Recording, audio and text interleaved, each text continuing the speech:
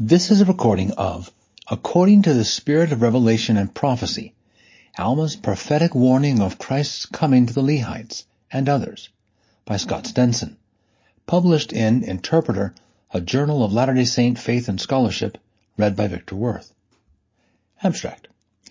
Some students of the Book of Mormon have felt that while the coming of the Lord to the Lehites was clearly revealed to and taught by Nephi 1, those prophecies having to do with the subject may not have been widely circulated or continuously preserved among the Nephites, while others have argued for continuity of knowledge about Nephi 1's prophecies among writers and their contemporary audiences. Re-examination of the Book of Mormon in light of these issues reveals that the teaching that Christ would appear among the Lehites was actually taught with some consistency by Alma too, and was, it would seem, common knowledge among the Nephites. It appears that the predicted coming was well established, even if the nature of it was not. Specifically, I argue that Alma too often taught of the coming of Christ to the Lehites, but in context with other events, such as Jesus coming to the Jews and to others not of the known fold. To make this case, I concentrate on Alma too's writings, especially those in Alma 5, borrowing liberally also from Alma 7, 13, 16, 39, Helaman 16, 4-5, 13-14, and 3 Nephi 8-10. Alma 5 houses many prophetic statements that urgently point to the coming of the Lord to the Nephite church. The value of this approach is to attempt to demonstrate that Alma 5 contains more than has been supposed and, in effect, challenges claims for discontinuity in the middle portion of the Nephite record. This approach should tend to renew our interest in the other nuanced teachings of the prophet Alma too and others.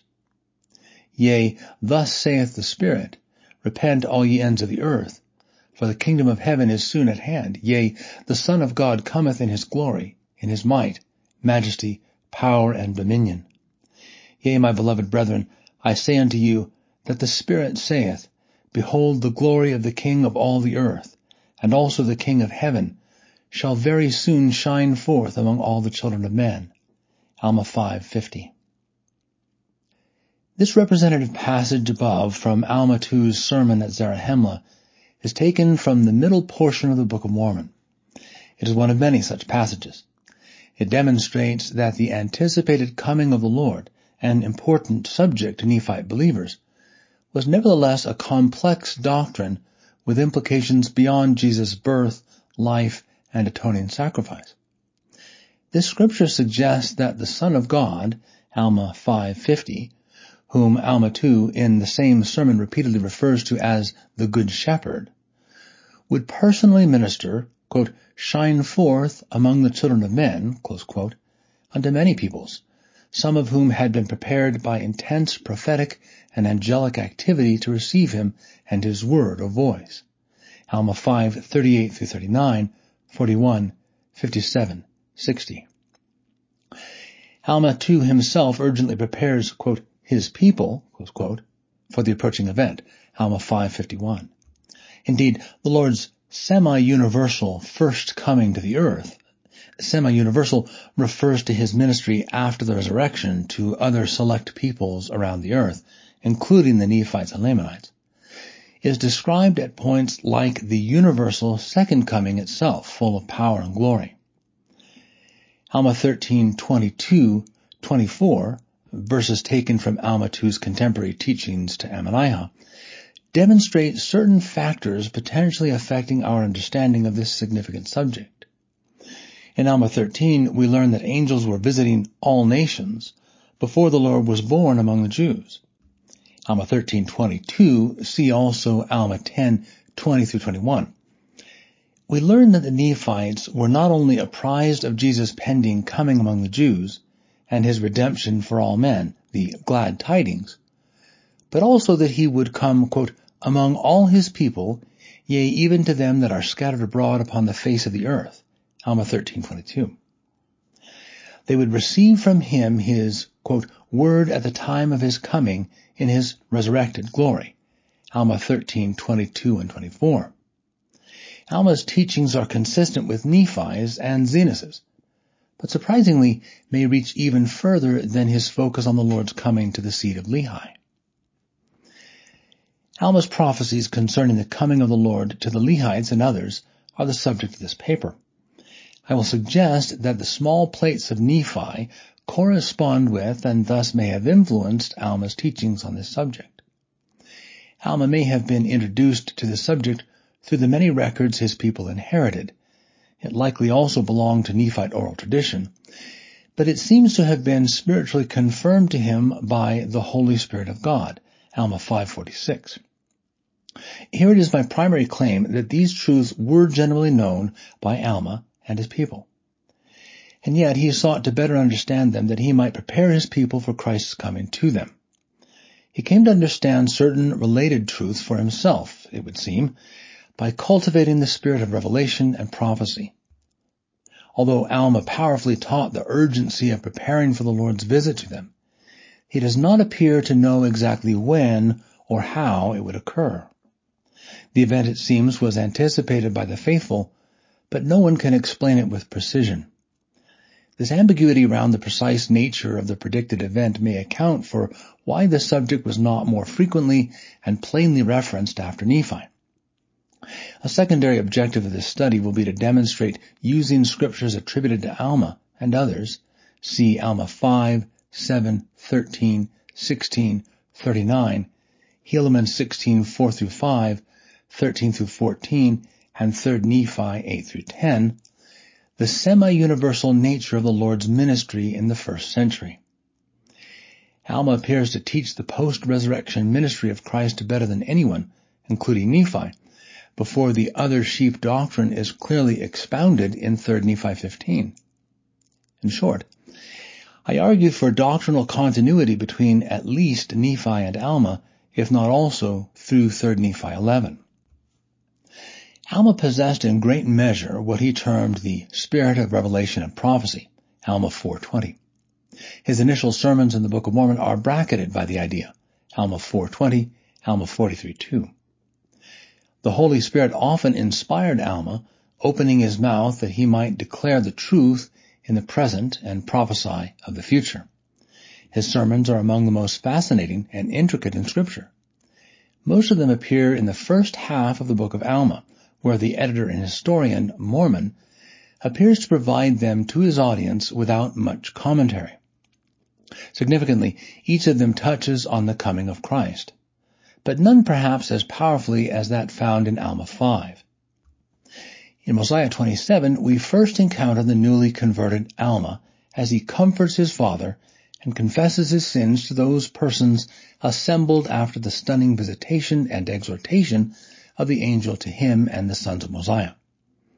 In Alma 5-14, we see Alma urgently admonish the Nephites in Zarahemla, Alma 5, Gideon, Alma 7, and Ammonihah, Alma 9, 8-30, 12:2, 12:3-13:30, to repent and be born again. In Alma 32:8-33:23, we find his discourse to the poor in heart among the Zoramites. In Alma 36-42, we discover his fatherly counsel to his 3 sons, Helaman, Alma 36-37, Shivlon, Alma 38, and Corianton, Alma 39-42. Although this is not an exhaustive accounting of all of Alma's experiences and words in the Book of Mormon, this summary situates some of his most important teachings and prophecies. These recorded sermons and prophecies are remarkably textured and nuanced. Each one is grounded in the written Word of God and presumably in the oral teachings of the Nephite fathers. And yet they, as indicated, may expand certain doctrinal subjects even further.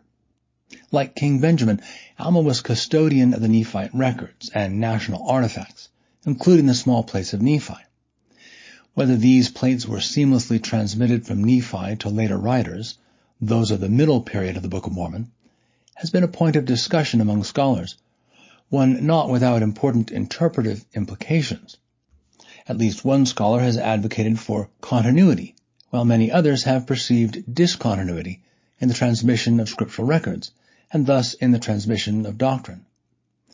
This second perspective is the more commonly held view and has much merit. Specifically, Matthew Roper favors basic continuity. Those who advocate for discontinuity include Brent Metcalf, Rebecca Rosler, Grant Hardy, and others.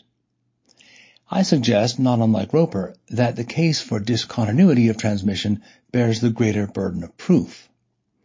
Roper asserts that the Book of Mormon clearly teaches that Christ's coming to the Lehites was known and taught by Alma during the middle period of the Book of Mormon. In some deference to those persons who subscribe to discontinuity, a claim that in no way threatens the veracity of the Nephite record, I am less confident in the straightforwardness of the record than Roper appears to be. Continuity is present, but in certain places must be teased out by a close reading. Thus, I differ from Roper and the others in at least 3 ways. 1. Although I accept the continuity claim, I am less sure that continuity is as obviously manifest as Roper indicates. 2. My effort is to suggest that Alma 5 is a text that demonstrates both continuity and Alma's further search for a more refined and expanded understanding. Roper does not explore Alma 5, though he cites it. And 3, I assert that Alma's apparent confusion or reticence in part stems from his strong sense that the prophecies touch on more than the Lord's life in Palestine, even reaching perhaps beyond his own land. The prophecies describe the coming of the Lord in the first century in a complex and even somewhat universal way. This argument for Alma's sense of a semi-universal coming and the enigmatic times and seasons associated with it appear to have led Alma to wonder about those truths his fathers had taught about Christ's coming to the Jews, to them and perhaps to others. The case for discontinuity. Those scholars who subscribe to discontinuity cite problem passages such as those below. In general, the argument for discontinuity understands the relative silence of the Book of Mormon text after Nephi as grounds for suggesting the loss of the small plates of Nephi, or the neglect of them during the middle portion of the Book of Mormon. For instance, Rosler, in a response to the debate between Metcalf and Roper and their schools of thought, seems to confuse the content of some of the passages she cites. For example, she writes, quote, "He, Alma 2, does not know when Christ would come, Alma 13:25, how the event would happen, Alma 7:8, or details as to the timing of the resurrection, Alma 40:4-5, close quote. But the lack of specific knowledge of timing shown in Alma 40:4-5 is about the distant future event when, quote, all shall come forth from the dead, Alma 40:4, not the resurrection of Christ. Alma's uncertainty in Alma 7:8, discussed hereafter, is not about the timing of Christ's birth, but about whether or not Christ's coming to the Lehites would be during his mortal life. Alma 13:25 is given emphasis in Rosler's arguments for discontinuity as she later discusses Nephi's 600-year prophecy, presumably about the birth of Christ, then quotes Alma 13:25 and concludes, quote, "If Alma searched the records available to him, he makes no indication of it," close quote. She assumes Alma 13:25 is about the birth of Christ, but as with the other arguments for discontinuity, this is not supported by the cited verse, for the previous verse, Alma 13:24, gives context that contradicts Rosler's interpretation. Quote, "For behold, angels are declaring it, the day of salvation, unto many at this time in our land. And this is for the purpose of preparing the hearts of the children of men to receive his word at the time of his coming in his glory. And now we only await to hear the joyful news declared unto us by the mouth of angels of his, actual, coming. For the time cometh, we know not how soon. Would to God it would be in my day. But let it be sooner or later, in it I will rejoice."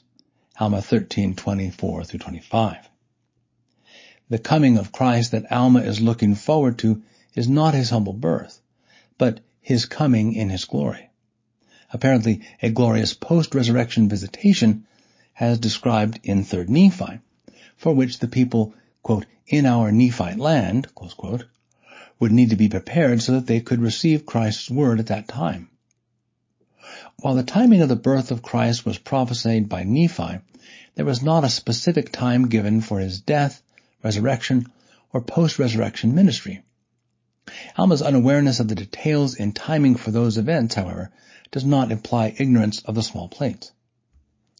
Rosler claims that Alma does not understand the coming of the Lord to the Lehites until Alma 16:20. The problem is that he has alluded to it since at least Alma 5. Moreover, Alma 5 through 16 is a block of scripture that may be read as one chronological unit, Alma's tour of the church to regulate its congregations. Rosler seems to read Alma 37 and Alma 40 from a latter-day perspective. However, Alma 37:10 through 12 appears to refer to a non-latter-day work among the Lamanites. She judges Alma 40 in light of her knowledge of the doctrines involved. In short, Alma understands the records and the resurrection, but is disabusing his son's mind about doctrinal complexities he has apparently encountered while among the Zoramites. Rosler does make many excellent points in her argument about variation, complexity, and development, but in the end does not establish discontinuity. Indeed, she neglects some textual evidence for continuity, even as she cites passages in support of her claim. For example, Alma 37 directly alludes to 1 Nephi 5 and the small plates record, as I will discuss later. Rosler accounts for the allusion by speculating about what was on the large plates of Nephi, and what must have belonged to the oral tradition.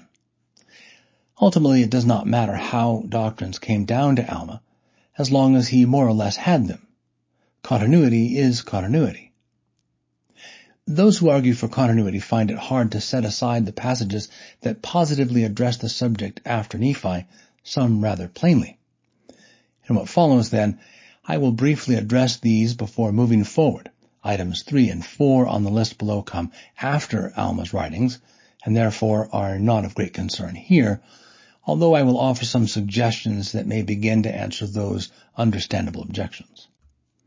Even though I subscribe to continuity, I fully acknowledge that the character of the Book of Mormon on this subject of the Lord's coming to the Lehites is a messy business. Here are some of the most common concerns about continuity phrased as questions. 1. Why would Nephi's and Lehi's plain prophecies that the Lord would come to earth 600 years from the time of their departure from Jerusalem not be used after Nephi's writing if the small plates were passed down and widely circulated? See 1 Nephi 10:4, 1 Nephi 19:8, 2 Nephi 25:19. 2.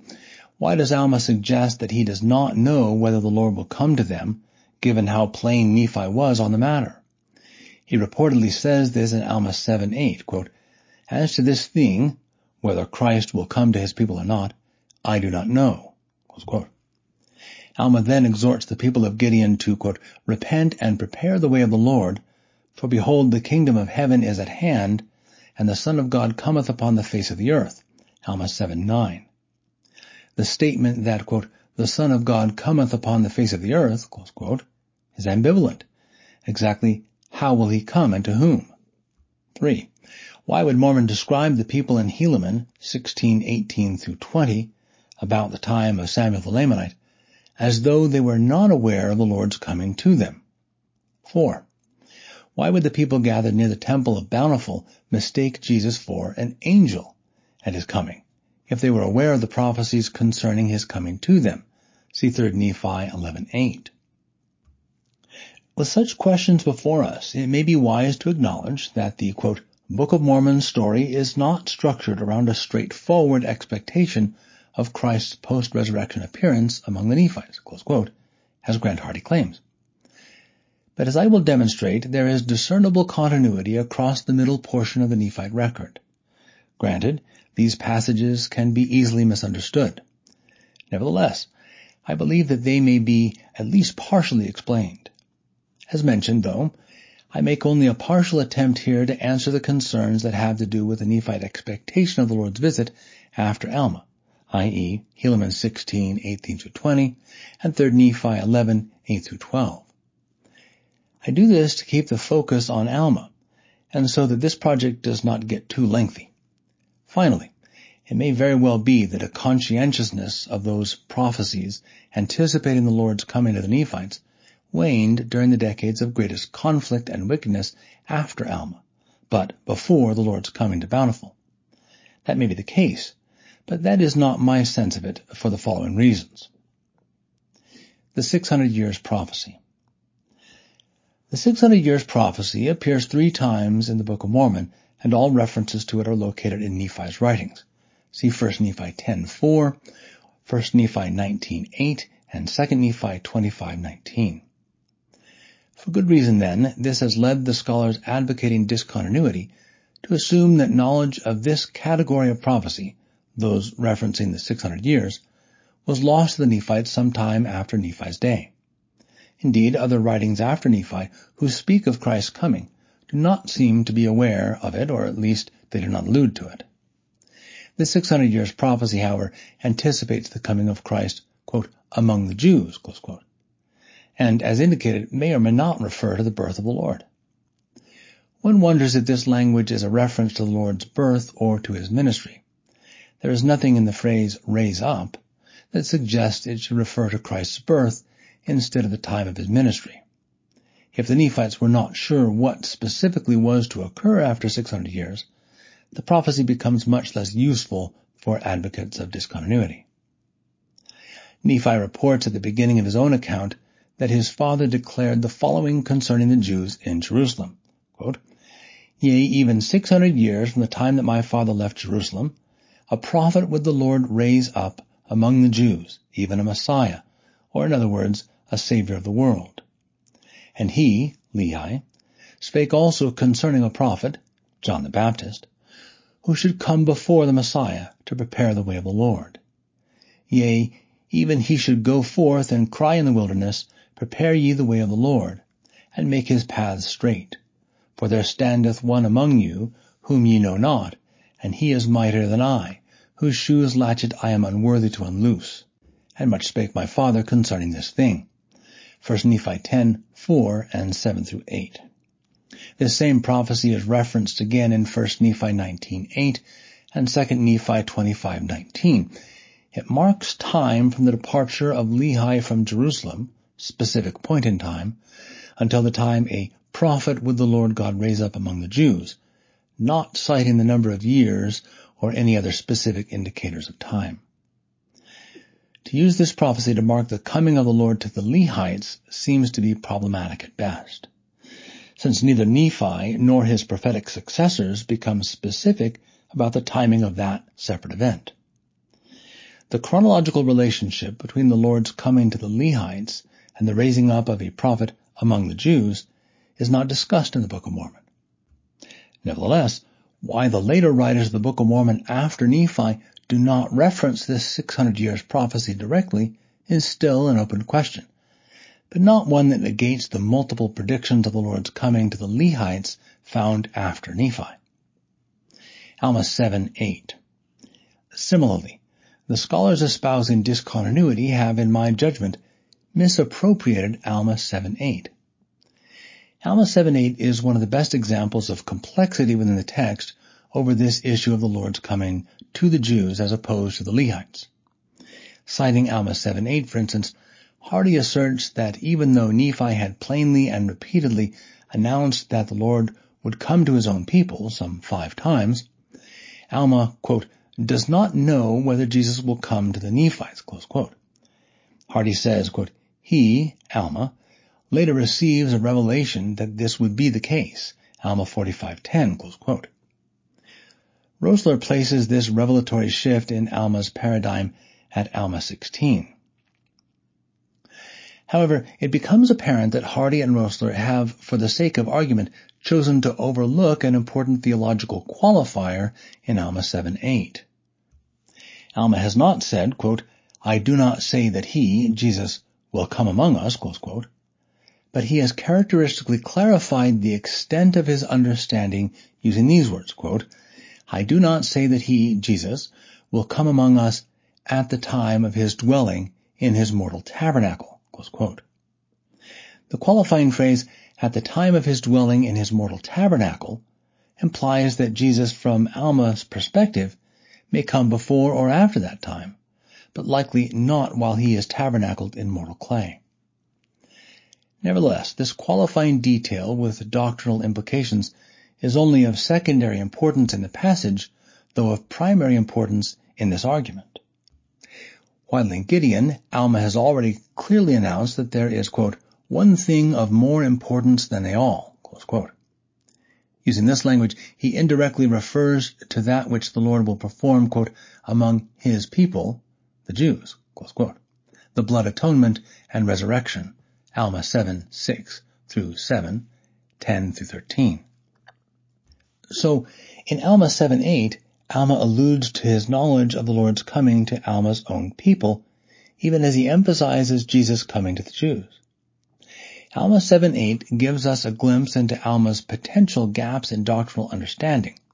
That is, Alma is aware of the Lord's coming to his people, the Nephites, but he does not seem secure in his sense of its exact timing and nature. Thus, rather than say that the text is disjointed or disorienting, and that is right to an extent, it might be more helpful to say that the qualifier in Alma 7:8 and its immediate context should be carefully considered. In Alma 7:9, for example, the very next verse, we learn that Alma, who has spoken of the coming of the Lord to the Jews, and has alluded to the Lord's coming to Alma's own people before or after Jesus' ministry among them in the flesh, has been commanded to, quote, cry unto this people, his own people, saying, repent ye, and prepare the way of the Lord, and walk in his paths which are straight. For behold, the kingdom of heaven is at hand, and the Son of God cometh upon the face of the earth. Close quote. Thus, Alma underscores Jesus' coming to the Jews, alludes to his coming to his, Alma's, people, and the urgent necessity thereof, and perhaps leaves the door open for the Lord's post-resurrection ministry to extend even further. Alma 7:8, which according to some appears not to teach the coming of the Lord to the seed of Lehi, actually may allude to that, plus push the doctrine even further, since Jesus would minister, quote, upon the face of the earth, close quote, which may allow for a wider scope than we have supposed. In contrast to Hardy and Rosler, then, I suggest that Alma began his faithful inquiry into the doctrinal nuances of the coming of the Lord sometime after his conversion in Mosiah 27, but sometime before Alma 5. It is in Alma 5 that he references fasting and praying for an understanding of the teachings of his fathers. He had presumably understood his father's prophetic teachings intellectually for some time, but he says that he came to know, quote, of myself, close quote, and by the, quote, Holy Spirit of God, close quote, what he had not yet spiritually understood. Alma 5:45 through 47. This is not to say that Alma, at the time he records Alma 5, has already received a fullness of knowledge concerning his father's teachings. But it appears that he has come to understand for himself that Christ comes not only to the Jews to make atonement for all men, but to his people, though he cannot say when or how that event will occur even after Alma 5. Helaman 16. Helaman 16 poses some interpretive problems that are more formidable for scholars who subscribe to continuity. While Roper does not address this chapter, I believe that it may also be explained in a way that reasonably supports the claim of continuity. First, a word on the book of Helaman and the teachings of Samuel the Lamanite. Helaman, as Hardy has noted, is patterned in part after the book of Alma. That is, Mormon narratively patterns later accounts after earlier accounts. This creates unity in the record and some degree of consistency. It does not remove all complexity, however. To the contrary, it may actually create variation and complexity because it is an abridged and edited work. In Alma 5 through 16, the Nephite church dwindles, and Alma travels forth with others to strengthen it. Similarly, in Helaman, the church declines, and Nephi II and Lehi II and others, including Samuel the Lamanite, travel to preach and prophesy. Nephi II relinquishes his role as judge just as Alma did. Both accounts have dramatic prison scenes, etc. Second, Samuel, instructed and sent forth by an angel, ministers to Zarahemla and Gideon, as did Alma. His second sermon from the wall is prophetically eclectic. This may be because he speaks from the heart without prepared remarks, and we do not have the full account. Samuel speaks in turn of Zarahemla's destruction by fire in not many years if the Nephites do not repent, and of their utter destruction within 400 years. Samuel speaks of the signs of the Lord's birth and death, but in doing so alludes to Nephi's, Zenas's, teaching on the other sheep. That is, Samuel converts the imagery of thunder and lightning, imagery found in 1 Nephi 19, 10 through 12, 2 Nephi 26, 3 through 9, 3 Nephi 8 through 10, from the middle part of his message, Helaman 14, 20 through 29, to the latter-day theme of the restoration of the Lamanites, a favorite subject of Nephi 1 and Jacob on the small plates. Perhaps reciting Nephi's or Zenas's words in proximity to Samuel's would help to establish the connection between the prophets and the doctrine. 1 Nephi 19, 11 through 12.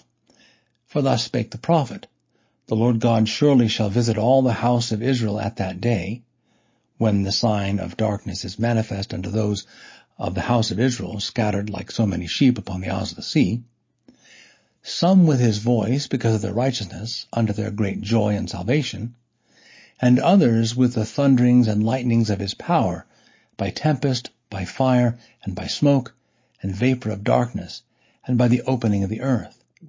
And all these things must surely come, saith the prophet Zenas, and the rocks of the earth must rend. Helaman 14, 20 through 22. But behold, as I said concerning another sign, a sign of his death, behold, in that day, that he shall suffer death, the sun shall be darkened and refuse to give his light unto you. Yea, at the time that he, the Lord, shall yield up the ghost, there shall be thunderings and lightnings for the space of many hours. And the earth shall shake and tremble, and the rocks which are upon the face of this earth, which are both above the earth and beneath, which ye know at this time are solid, or the more part of it, rocky face of the earth, one solid mass, shall be broken up. Yea, they, the rocks, shall be rent in twain. Although Samuel's image of thunder and lightning and rending of the rocks of the earth is more in depth than Nephi's offering to us of Zenas's writing on the subject, it is hard to miss the similarities. Each passage refers to that day, the sign of darkness, the thunderings and lightnings, and the rending of the rocks. Mormon, as we will see later, employs the same imagery, thus compelling us to connect the prophecies, past and present, to their fulfillment at the time of Christ's coming to the Lehites. Samuel appears to have been influenced by either Nephi or Zenas, or both, in his use of this imagery.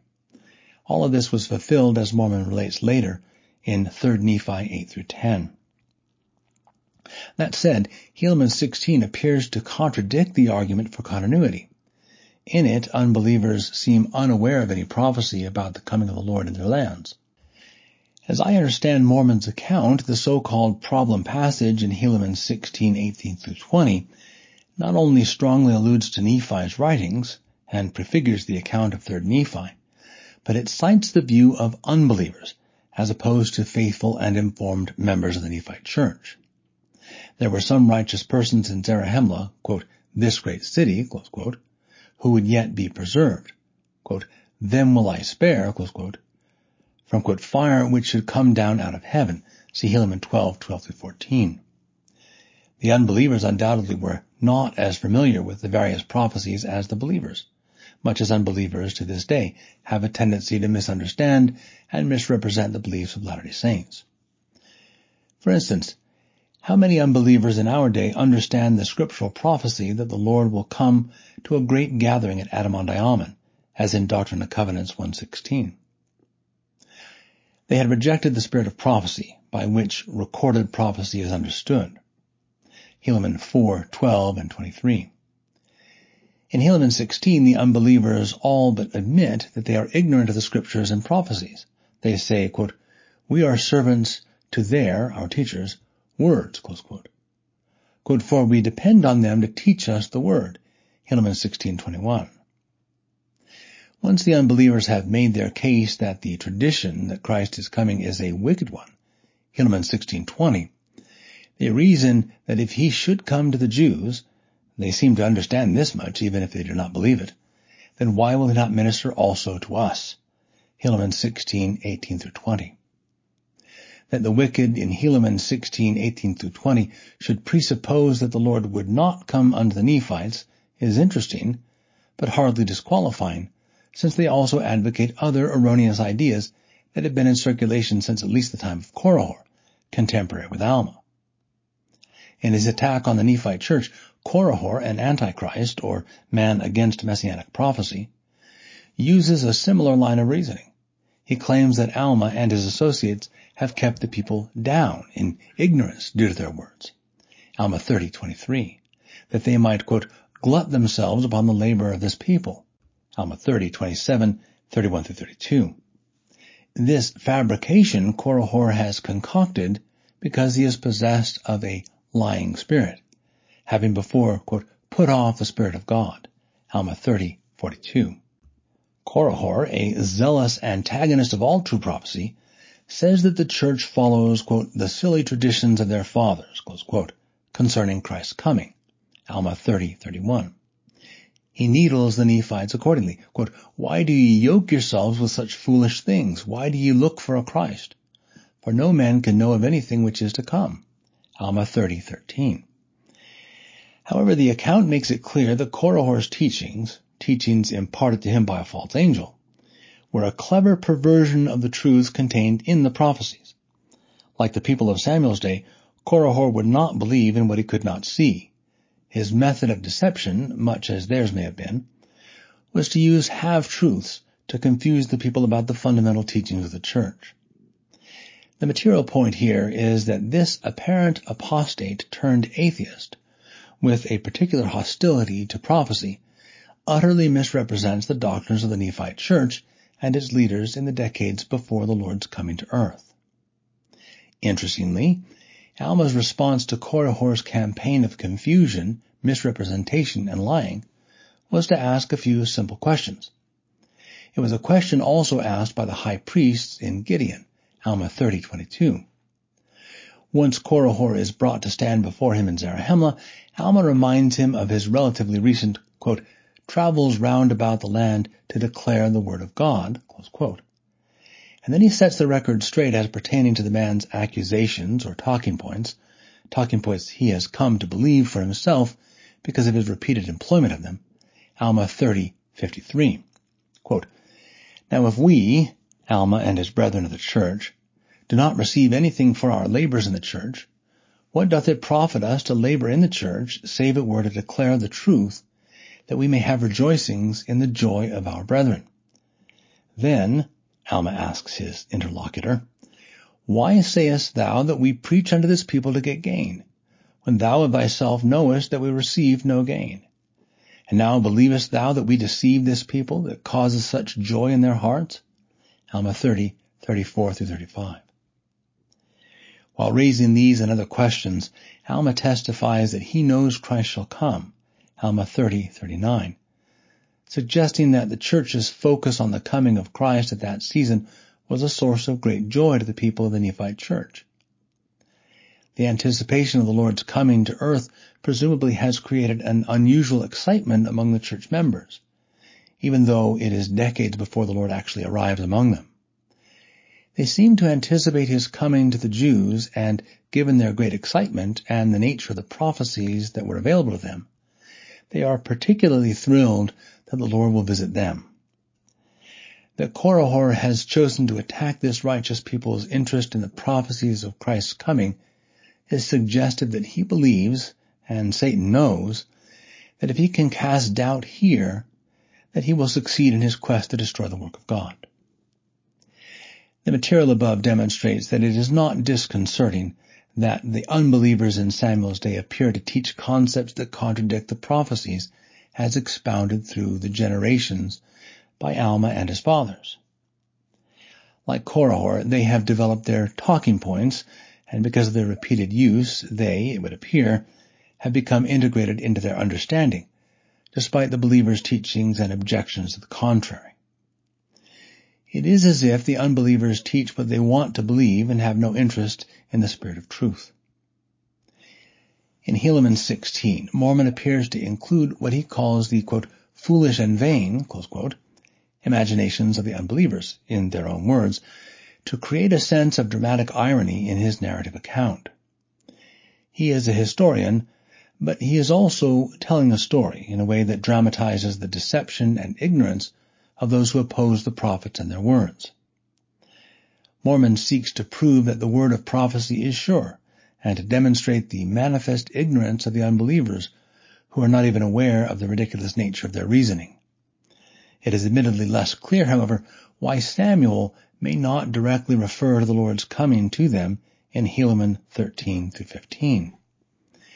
As indicated, he appears to have desired to do so, but when rejected, he returns with another message, one of destruction by fire if they do not repent. Samuel cries out to the people of Zarahemla, quote, repent and prepare the way of the Lord, close quote, lest ye be, quote, hewn down and cast into the fire. Helaman 14:18. Here he speaks of the ultimate spiritual death. In many ways, his teachings anticipate the events of 3rd Nephi, even as they allude to the prophecies of that very coming. Samuel appears to be one of those just and holy men that Alma said the Lord would send to prepare the way of the Lord closer to his coming. Alma 13:26.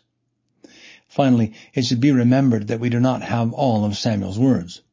More importantly, we do not have his initial sermon when he spoke of glad tidings. We may get a glimpse of this initial material in Helaman 14:2-13. 3rd Nephi 11.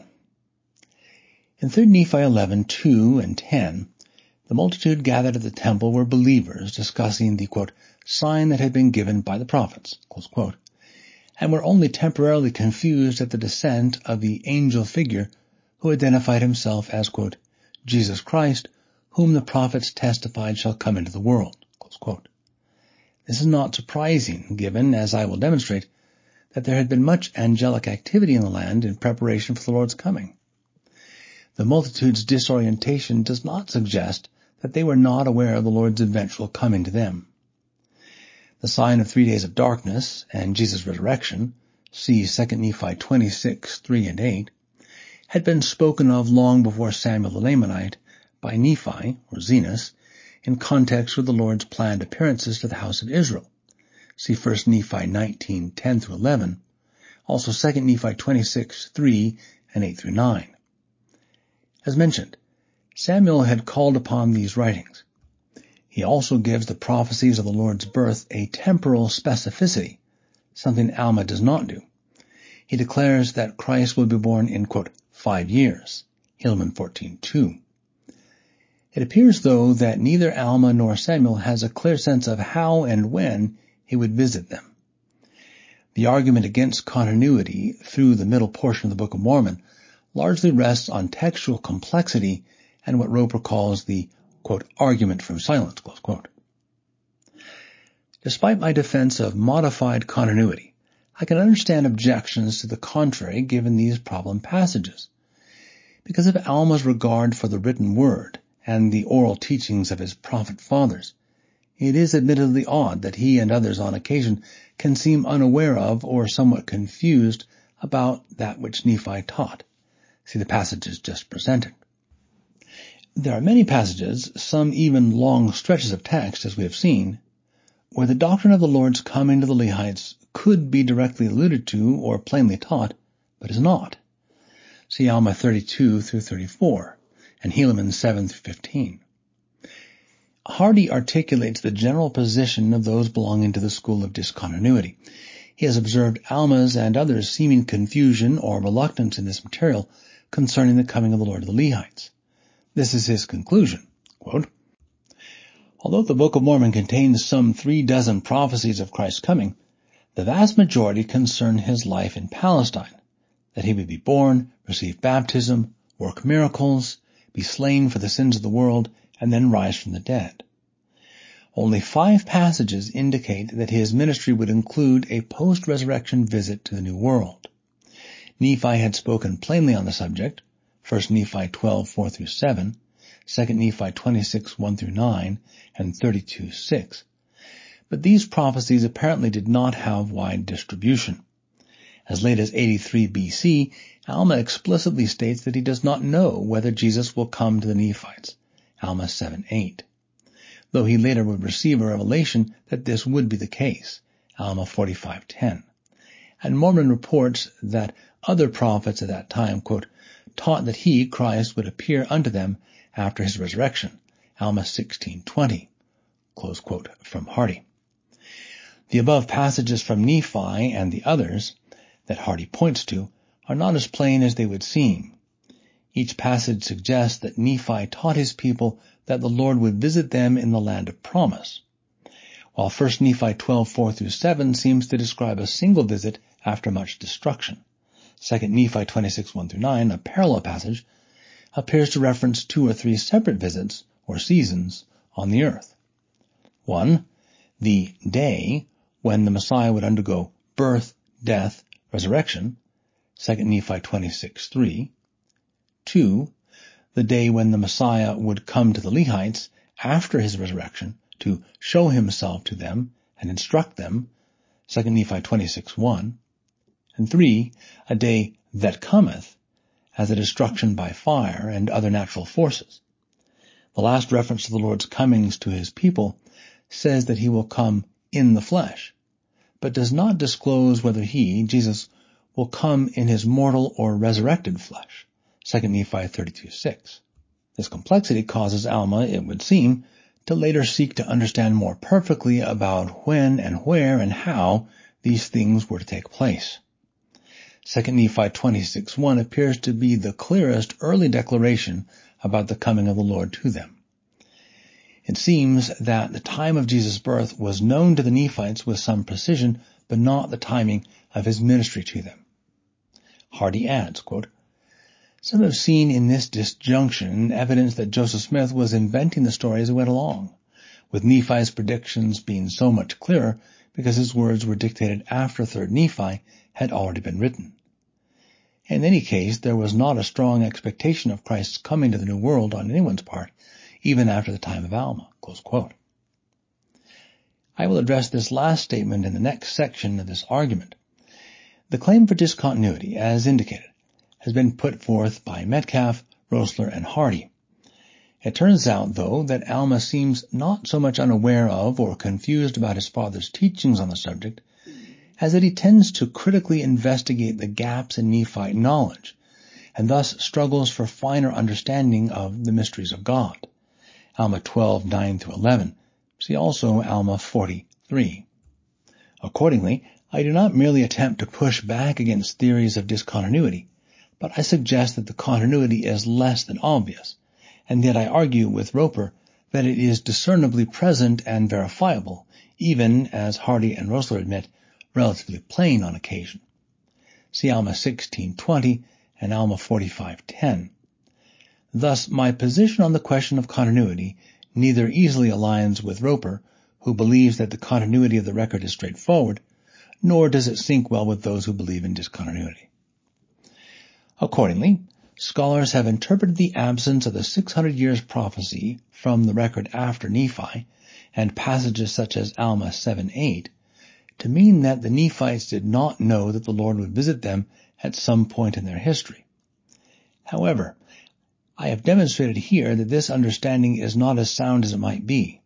Indeed, there are many passages, as I will demonstrate, that establish the idea that the Nephites had a doctrine of visitation to them, and that it was taught far and wide from Nephi through Alma, and perhaps beyond. This is not to say that the passages involved are not difficult, and the Nephites taught the doctrine frequently and in specific terms. There is no evidence for that sort of claim. What the level of understanding was among those after Alma is less certain. The case for continuity. There is little doubt that Nephi and his successors expected continuity to occur. See Jacob 1:1-3 and 8, Jacob 7:27, Jarom 1:1, and 3 Nephi 1:2. There is no definitive evidence that continuity does not hold, and the theories to the contrary are, as yet, not only unsatisfying, but also unpersuasive, given the intriguing details of certain passages of Scripture, such as those we will examine. Indeed, Clifford P. Jones has recently made a convincing case for the strong influence of the small plates prophecies influencing Mormon's and Moroni's writings. Roper treats the question of Alma's access to the small plates as a given. That is, he just assumes it. Jones makes a good case that the words of Mormon were not written after finding Nephi's small plates, but were found at the beginning of his work with the Book of Mosiah. Mormon then states, according to Jones, that he plans to use those small plates of Nephi to influence his later editing of the remainder of the record, Mosiah through Mormon 6. After interpreting words of Mormon 1, 3 through 6, Jones summarizes his findings. Quote, "Thus this passage describes the importance of the prophecies on the small plates and tells us that Mormon chose at this time, before his abridgment of the large plates of Nephi, to make these prophecies and their fulfillment the main topic for the balance of his abridgment." Close quote. Accordingly, as might be expected, one can perceive the strong correspondence and unity between the small plates and Alma's nuanced teaching in several places. Mormon selects for us and comments upon the writings of Alma in his abridgment. A handful of examples demonstrate the textual and conceptual influence of the small plates of Nephi on Mormon's abridgment of the large plates of Nephi between Mosiah and 3rd Nephi. 1. Further, the tree and fruit imagery from Alma 5:33 and 62 borrows directly from Lehi's dream and or Nephi's vision. See 1 Nephi 8 and 15. This connection is rather obvious. 2. Alma's saying in Alma 13:23 that certain truths have been revealed in, quote, plain terms that we may understand, that we cannot err, close quote, seems to borrow from Nephi's declaration in 2 Nephi 25:7 that he intends to prophesy, quote, according to his plainness, in the which I know that no man can err, close quote. 3. Alma's distinct phrase, kingdom of the devil, Alma 5:25 and Alma 41:4, only appears elsewhere in ancient scripture in 1 Nephi 22:22 and 2 Nephi 28:19. 4. Alma seems to borrow from Jacob when he speaks of the Nephites being wanderers in a strange land, Alma 13:23, cf. wanderers in Jacob 7:26, and refers to, quote, parts of our vineyard, Alma 13:23, Jacob 5, 13, 14, 19, 38, 39, and 52. Alma also appears to borrow from Jacob, or Zenos, in Alma 16:17. Alma's sole use of the rare phrase, true vine, is reminiscent of Nephi's and Jacob's phrases, true Messiah, true fold, and true church and fold. 1 Nephi 10:14, 1 Nephi 15:15, see also 2 Nephi 9:2. Possibly alluding to Nephi, or Jacob, Zenos, Samuel the Lamanite uses the similar phrase, true shepherd, Helaman 15:13. It is interesting to notice that Nephi's use of the phrase true olive tree in the context of the imagery from Zenos' allegory in 1 Nephi 15:12-16 suggests that Samuel's use of true shepherd may either be borrowed from Lehi, Nephi, Jacob, or Zenos. Zenos' allegory of the vineyard also ends with elusive touches of pastoral imagery. Indeed, vineyards and pastures have been mixed in Book of Mormon's imagery since Nephi, 1 Nephi 10:12-14, 1 Nephi 15:15-16. Zenos' allegory ends with the, quote, Lord of the vineyard, close quote, gathering all things into, quote, one body, or, quote, one fold. See Jacob 5:68, 70, 74, also Jacob 13:41 and 1 Nephi 22:25. 5. Enos is saying that the preaching of the word was necessary, quote, stirring his people up continually, close quote, and that, quote, nothing short of these things and exceedingly great plainness of speech would keep them from destruction, close quote, seems to have a parallel in Alma, Enos 1:23, It was Alma who sought to, quote, stir up his people in remembrance of their duty, seeing no way that he might reclaim them, save it were in bearing down in pure testimony against them. Alma 4:19. 6. Alma 36:22 is an unmistakable borrowing from 1 Nephi 1:8. Here are additional points of influence within the record, some rather extensive. 1 Nephi 5:17 through 19, with Alma 37:1-5, 1 Nephi 16:29 with Alma 37:6-7 and 41, and Jacob 4:10 with Alma 37:12. These points of contact are not exhaustive and could be greatly multiplied. In fact, we will examine a few additional ones later on. This sample of examples merely demonstrates that Alma was familiar with Nephi's written words and teachings. Here are two of the shorter examples from above presented side by side for easy access. Nephi. And thus we see that by small and simple means the Lord can bring about great things. Alma. But behold, I say unto you that by small and simple things are great things brought to pass. Nephi. For behold, ye yourselves know that he counseleth in wisdom and in justice and in great mercy over all his works. Alma. And it may suffice if only, I say, they are preserved for a wise purpose, which purpose is known unto God, for he doth counsel in wisdom over all his works, and his paths are straight, and his course is one eternal round. Two of the other phrases in Alma 37:12 also indicate connections to the small plates. Wise purpose, also found in 1 Nephi 9:5, discussed further hereafter, and 1 Nephi 19:3, and one eternal round, found in 1 Nephi 10:19. Thus, this one verse by Alma makes it fairly clear that Alma is a careful student of the small plates of Nephi. In Alma 37:12, we have then a single verse with multiple characteristics and non-biblical phrases that seem to place the claim for Alma's possession of the small plates beyond dispute. In any case, the resonances are complex and intriguing and seem to confirm that Alma had strong familiarity with certain verses in 1 Nephi or with the small plates of Nephi.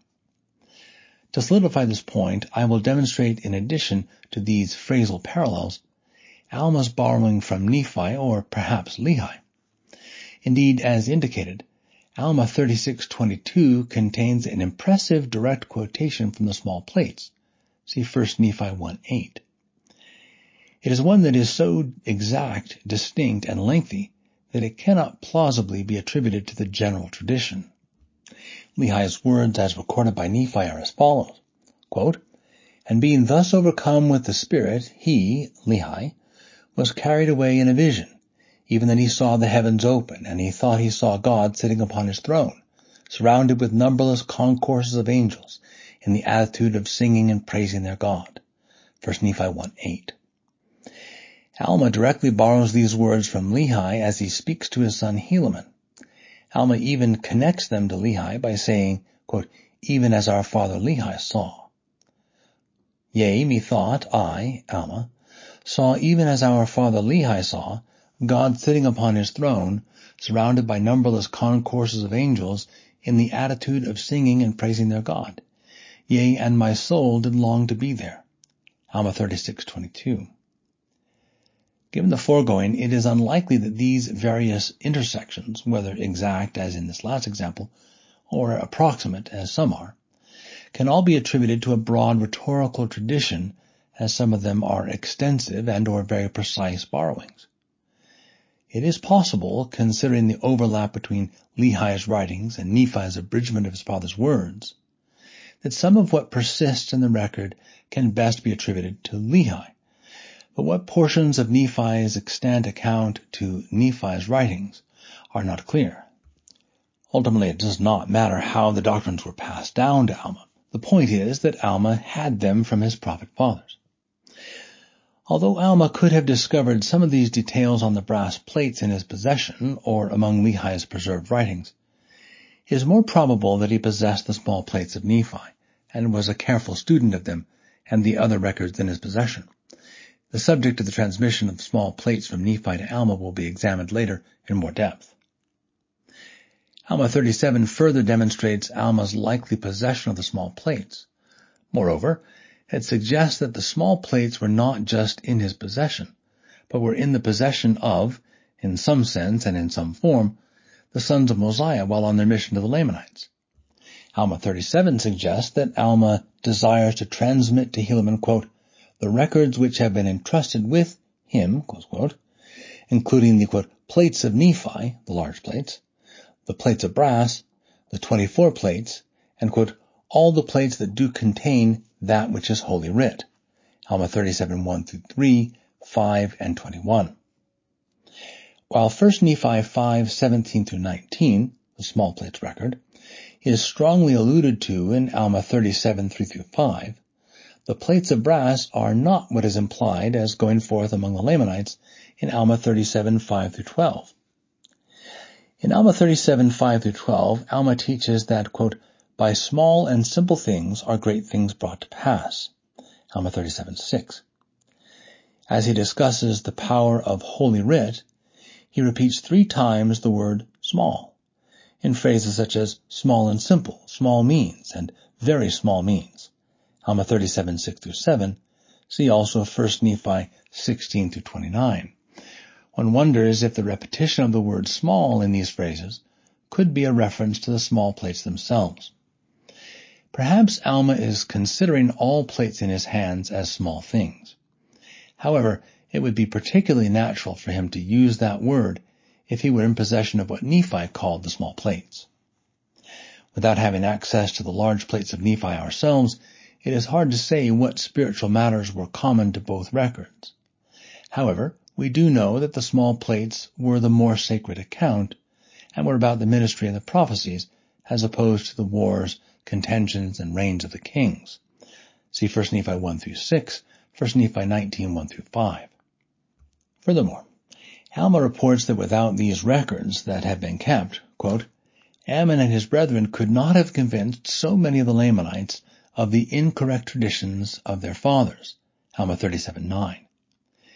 These records, presumably the small and large plates of Nephi, brought the Lamanites to a correct knowledge of their first fathers and, quote, a knowledge of their Redeemer.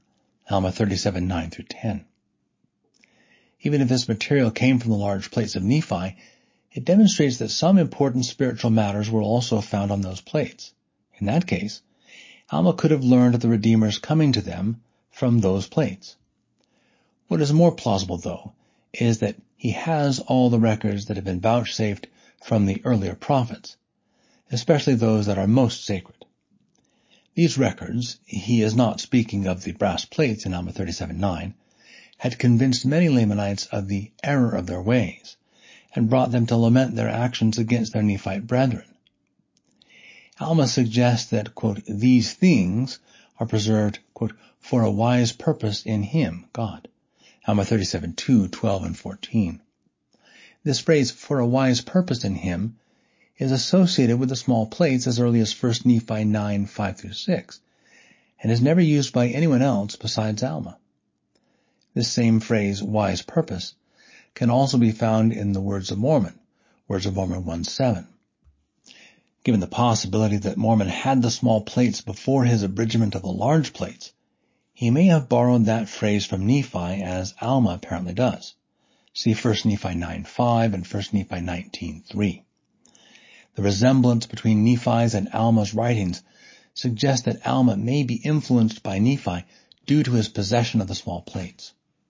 Below we see Alma borrowing Nephi's distinct small plates phrase, for a wise purpose in him, as well as teaching that the fathers received a promise from the Lord concerning the transmission of the small plates. Nephi. Wherefore the Lord hath commanded me, Nephi, to make these plates for a wise purpose in him, which purpose I know not. But the Lord knoweth all things from the beginning, wherefore he prepareth a way to accomplish all his works among the children of men. For behold, he hath all power unto the fulfilling of all his words. And thus it is, Amen. 1 Nephi 9, 5 through 6. Alma. But if ye, Helaman, keep the commandments of God, and do with these things which are sacred according to that which the Lord doth command you, Behold, no power of earth or hell can take them from you, for God is powerful to the fulfilling of all his words. For he will fulfill all his promises which he has made unto you, for he has fulfilled his promises which he has made unto our fathers. For he promised unto them that he would preserve these things for a wise purpose in him, that he might show forth his power unto future generations. Alma 37:16-17. This material seems to establish that Alma was in possession of the small plates of Nephi, and thus was aware of the prophecies concerning the coming of the Lord to the Jews and to them, if not also aware of his coming to others. The textual, conceptual, and doctrinal continuity is difficult to explain away despite its irregularity. And yet, the transmission of certain essential Nephite doctrines is not straightforward. That is why the positive passages confirming the transfer of former fundamental truths are so exciting to discover in Mormon's account. Accordingly, consider the following excerpts from Alma's teachings about the time of his great sermon to the church recorded in Alma 5, the time of the ministry of his friends among the Lamanites. Alma 16 recounts the desolation of the Ammonites shortly after Alma and Amulek preached unto them as part of Alma's regulatory tour of the Nephite lands and church, a tour that commenced in Zarahemla, Alma 5:1. Here notice Alma's firm grasp of the doctrine of the Lord's coming to the Jews, and how it is coupled with the doctrine that Christ would come to his own people, Lehites. Yet nothing is said about the precise time and place of that event. Also notice how widely the doctrine of Christ's coming to the Lehites was taught among the Nephites, according to this passage. Quote, "And Alma and Amulek went forth preaching repentance. And thus did Alma and Amulek go forth, and also many more who had been chosen for the work, to preach the word throughout all the land. And the establishment of the church became general throughout the land, in all the region round about, among all the people of the Nephites. And there was no inequality among them, as to having access to the truth. The Lord did pour out his Spirit on all the face of the land, to prepare the minds of the children of men, or to prepare their hearts, to receive the word which should be taught among them at the time of his coming. Holding forth things which must shortly come, yea, holding forth the coming of the Son of God, his sufferings and death, and also the resurrection of the dead. And many people did inquire concerning the place where the Son of God should come. And they were taught that he would appear unto them after his resurrection. And this the people did hear with great joy and gladness." Alma 16:13-20, see also Helaman 16:5. Significantly, this relatively plain passage concludes the block of chapters that commence in Alma 5:1 and ends in Alma 16:21.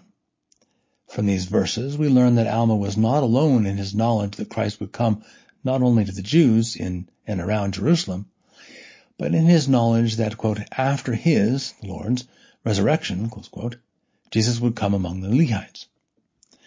However, we also learn from these verses that many people had questions, quote, concerning the place where the Son of God should come, close quote.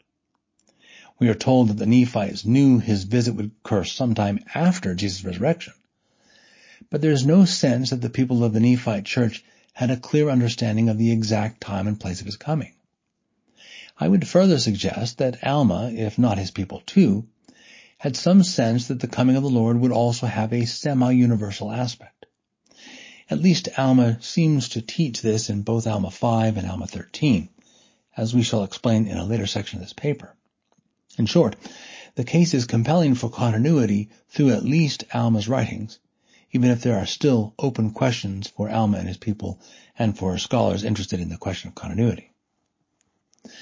Considering the arguments for discontinuity described earlier, and the ways in which Alma 5 receives little attention elsewhere in regard to this specific question about Alma's awareness of the coming of the Lord to his people, it may be of some value to revisit Alma's general writings with a careful eye focusing on this somewhat elusive doctrine.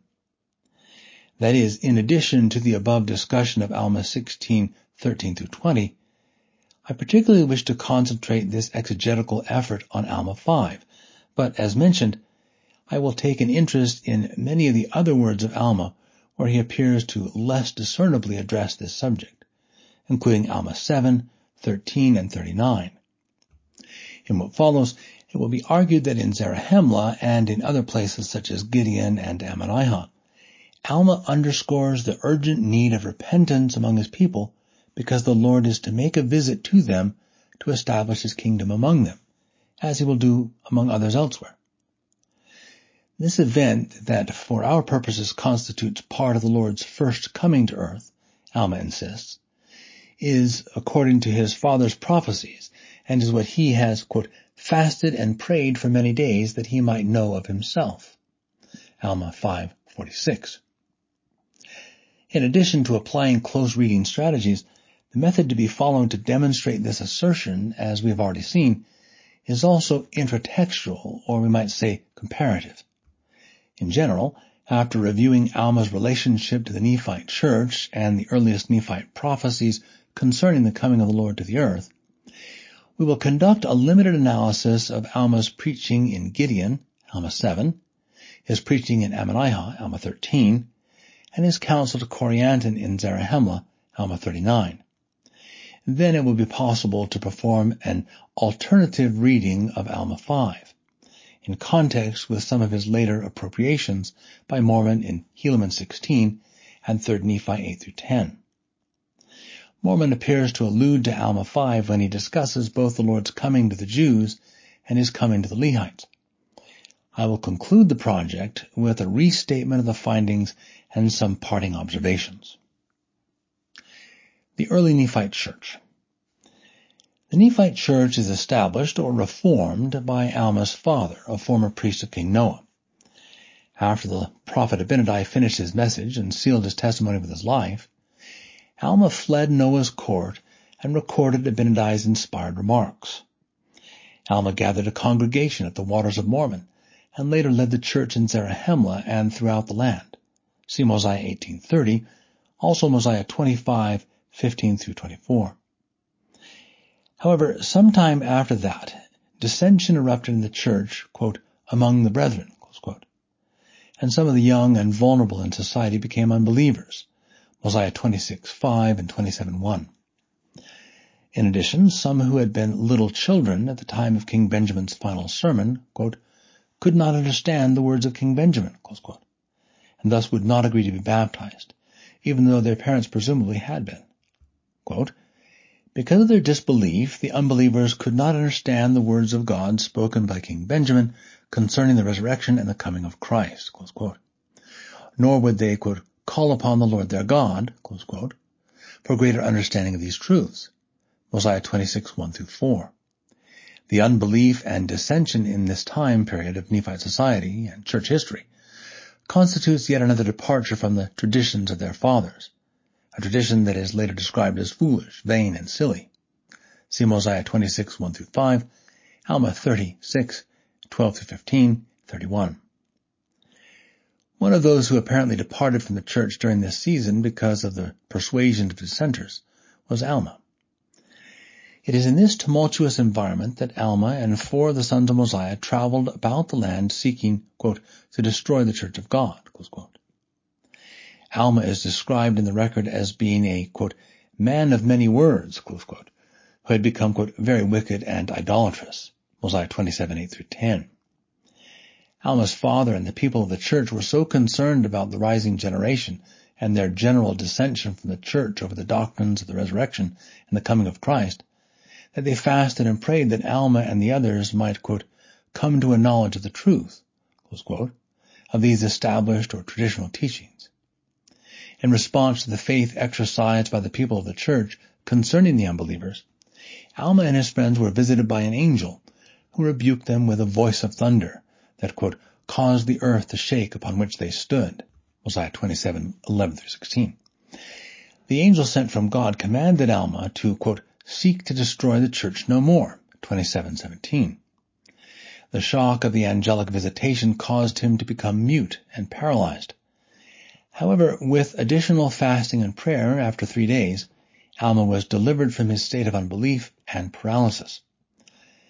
It is what follows next that will be of most interest to us as we proceed. For once delivered from his disabled condition, Alma stood and spoke with passion to those assembled.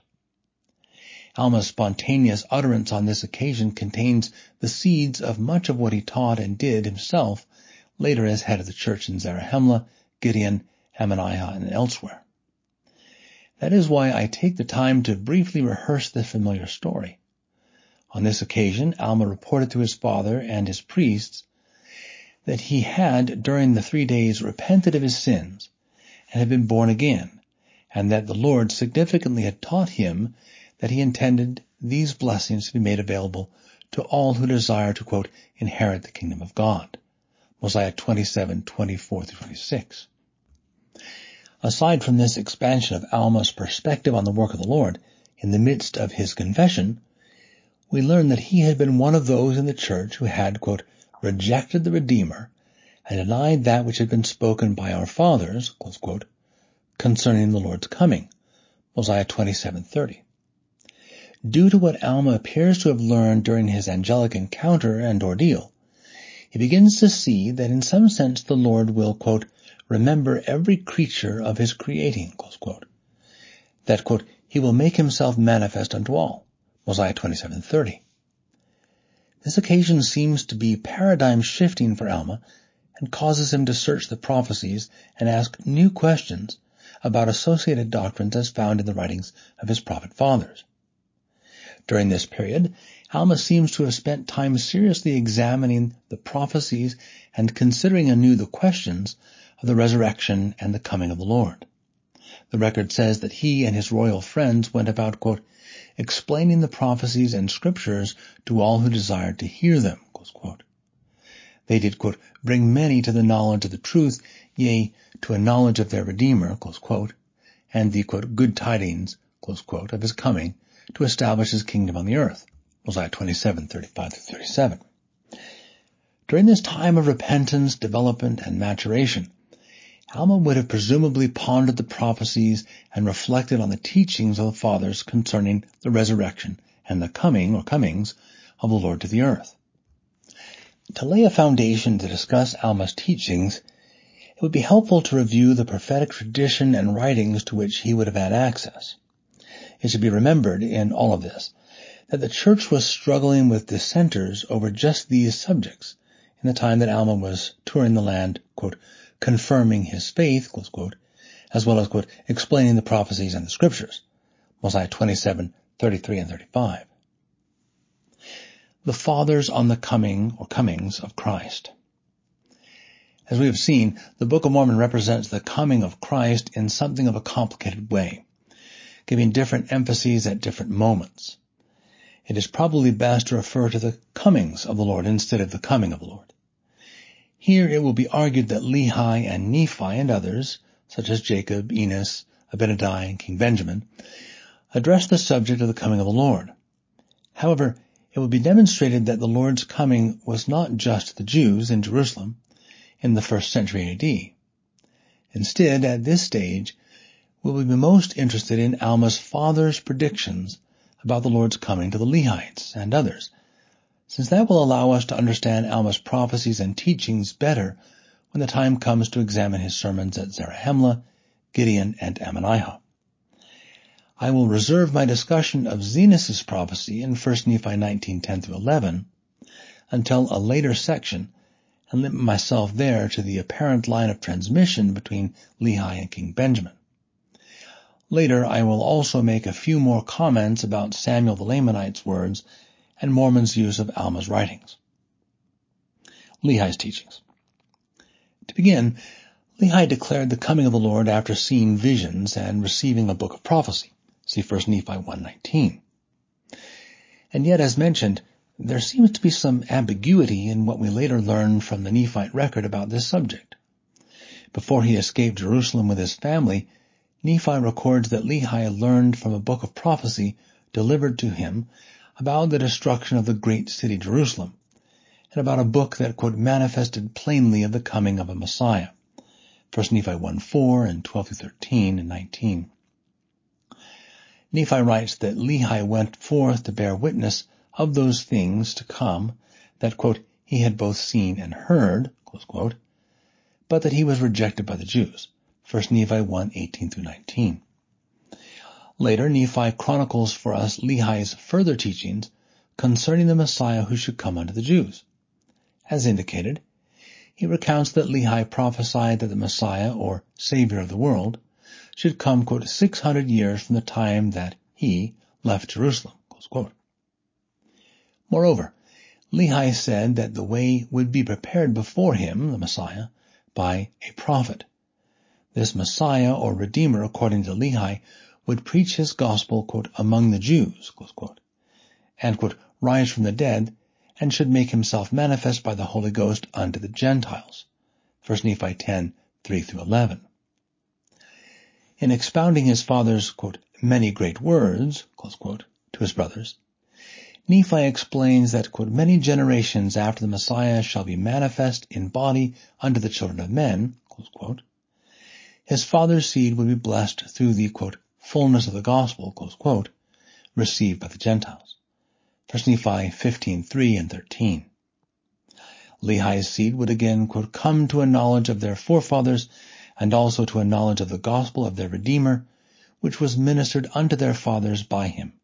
1 Nephi 15:14. This new knowledge of their Redeemer would be instrumental in gathering them in a latter day into the true fold of God, or the true olive tree. 1 Nephi 15:14-16.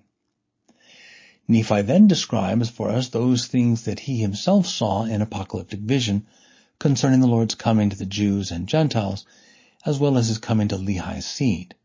See 1 Nephi 11-14. Accordingly, in the simplest of terms, the Nephite fathers had a basic twofold understanding of the coming of the Lord. It will be expanded into a fourfold doctrine later. This understanding appears to surface from time to time in the middle part of the Book of Mormon, suggesting that there was doctrinal continuity on this subject at least from Lehi to Alma. Here are two comings that Lehi and Nephi appear to speak of the most, and this is their order of importance. 1. The Lord's coming to the Jews in Jerusalem, when he would teach his gospel, suffer, die, and be raised up. 1 Nephi 10:3-11, 1 Nephi 15:13. Strictly speaking, Nephi says that he spoke of the Lord's coming, quote, in body unto the children of men, close quote. That last phrase may have wider application than just pointing to his life and ministry among the Jews. 2. The Lord's coming to the Lehites when he would, quote, minister unto their fathers. 1 Nephi 15:14. To these fundamental doctrines might be added the Lord's visiting the Gentiles by the Holy Ghost, and the fullness of the gospel in a latter day before his second coming. The Nephite fathers were aware of these doctrines as well. What there does not appear to be strong evidence for before about 1 Nephi 19:10-11 is the Lord's intent, according to Zenos' prophecy, to visit the remnants of the house of Israel about the time of his death, when the sign of darkness is given to those on the isles of the sea who are of the house of Israel. Nephi's teachings. In Nephi's vision, spanning much of what would become modern history, we learn that the Messiah would, as Lehi indicated, come among his own people, the Jews, 1 Nephi 11:27. The, quote, Redeemer of the world, close quote, would again be preceded by the, quote, prophet who should prepare the way before him, 1 Nephi 11:27. This Messiah, now referred to as the Lamb of God, would be baptized and, quote, minister unto the people in power and great glory, 1 Nephi 11:27-28 and 31. He would be, quote, lifted up upon the cross and slain for the sins of the world, 1 Nephi 11:33. Nephi's vision, however, not only describes the Messiah's ministry among the Jews in Palestine, but, as Nephi will now record, it demonstrates that his first coming, or first comings, would include a visit to the New World. In fact, early on in his vision, Nephi is exhorted to watch for the special event, as it is the centerpiece of his vision. See 1 Nephi 11:7. Subsequently, Nephi records seeing destruction and the sign of darkness among his seed, and then says, quote, "And it came to pass that after I saw these things, I saw the vapor of darkness, that it passed from off the face of the earth. And behold, I saw multitudes who had not fallen because of the great and terrible judgments of the Lord. And I saw the heavens open, and the Lamb of God descending out of heaven, and he came down and showed himself unto them." 1 Nephi 12, 5-6. This appearance of the Messiah, or Lamb, among the seed of Lehi, from this point on becomes an important part of Nephite teaching and prophetic tradition, one that Alma will be conscious of and, as mentioned, teach widely with others of the Nephite church. Later in Nephi's vision, we learn that this messianic visitation and ministry among the Lehites would be recorded when it occurred and would yet play an important role along with, quote, "other books" in a future day of redemption that would begin with the Gentiles. 1 Nephi 13, 39-42. This anticipated ministry of the Messiah among his father's seed is entertained again by Nephi at some length in his final prophecy. See 2 Nephi 26, 3-9. There, as before, we witness the destruction and works of darkness among Lehi's seed. And then we are told that after the Lord's death and resurrection, the, quote, "Son of Righteousness," Messiah, shall appear unto Lehi's seed with healing in his wings. 2 Nephi 26:9. Nephi ends his overall account exhorting us to respect the words, quote, "which shall proceed forth from the mouth of the Lamb of God at the time of his coming," close quote, by which he means the words of the resurrected Messiah, who will come sometime after his resurrection in some undisclosed way among his father's seed in a future generation many centuries hence. 2 Nephi 33:14. Alma inherits all this as the prophetic tradition transmitted by the fathers. Jacob's teachings. Jacob, Nephi's brother, also has a complicated but largely consistent view of the comings of the Lord. He and his people had searched much and were very interested in things to come. See 2 Nephi 9:4. Due to their faith and great anxiety, Jacob 1:5, they had, quote, "many revelations and the spirit of much prophecy," Jacob 1:6. For instance, in 2 Nephi 6-10, Jacob, borrowing heavily from his brother's teachings and Isaiah, provides his readers three variations on the coming of the Lord. 1.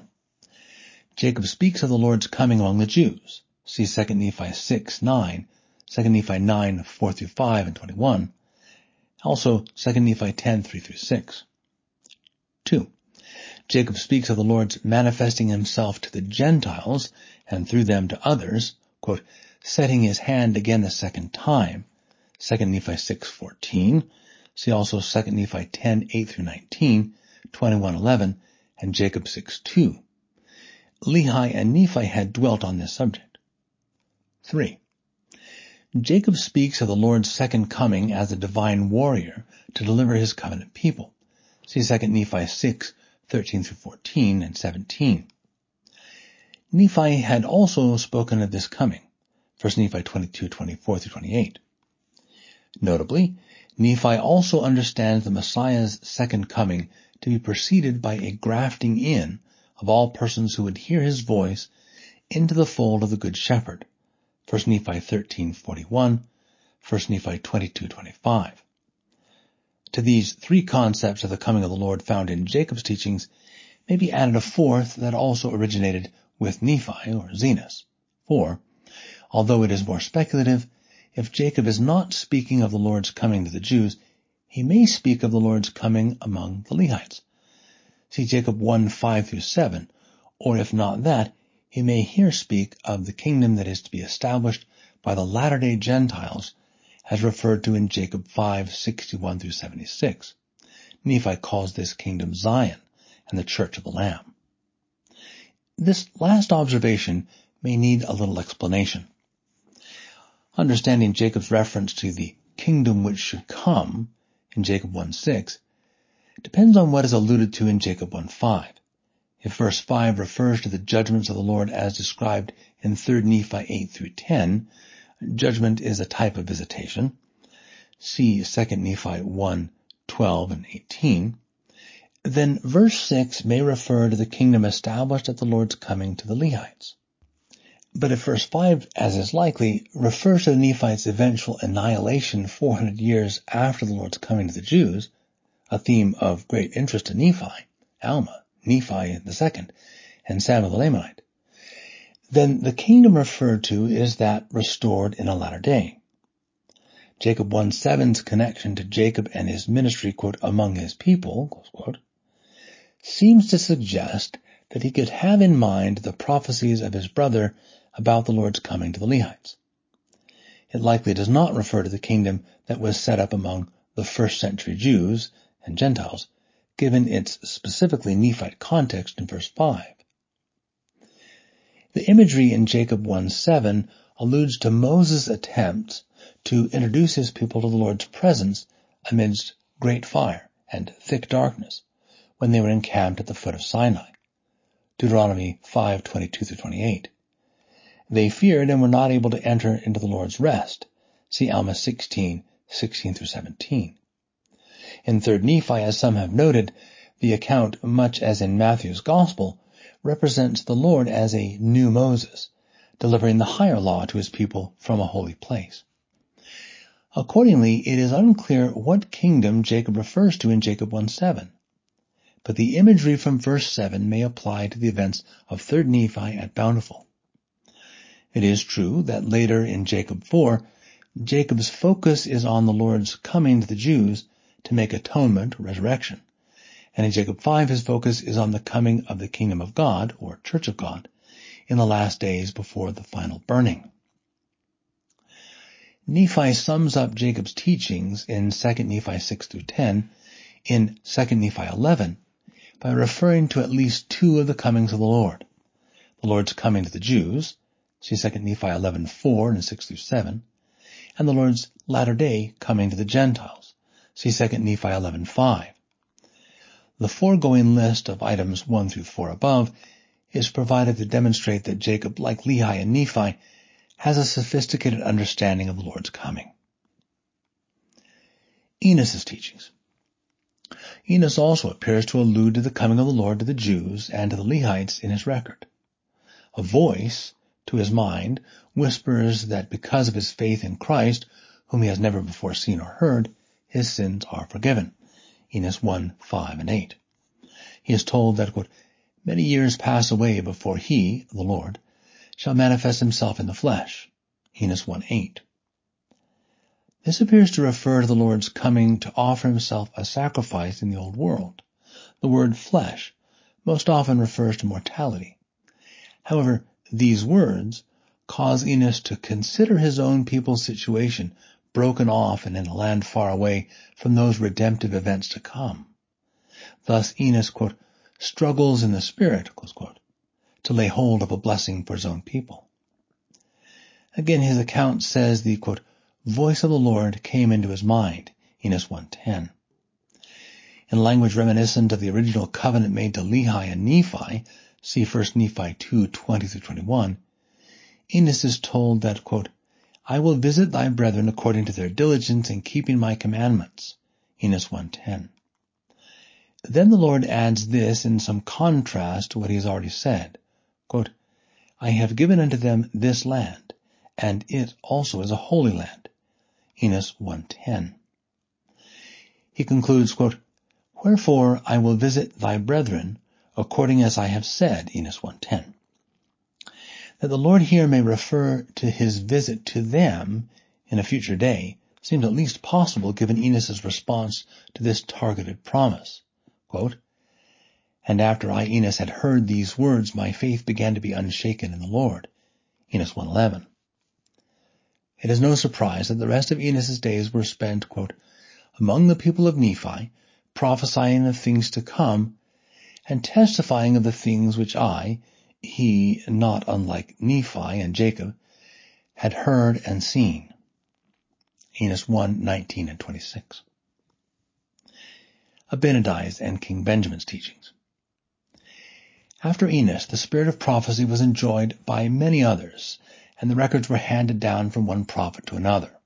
Jarom 1:4, Omni 1:13.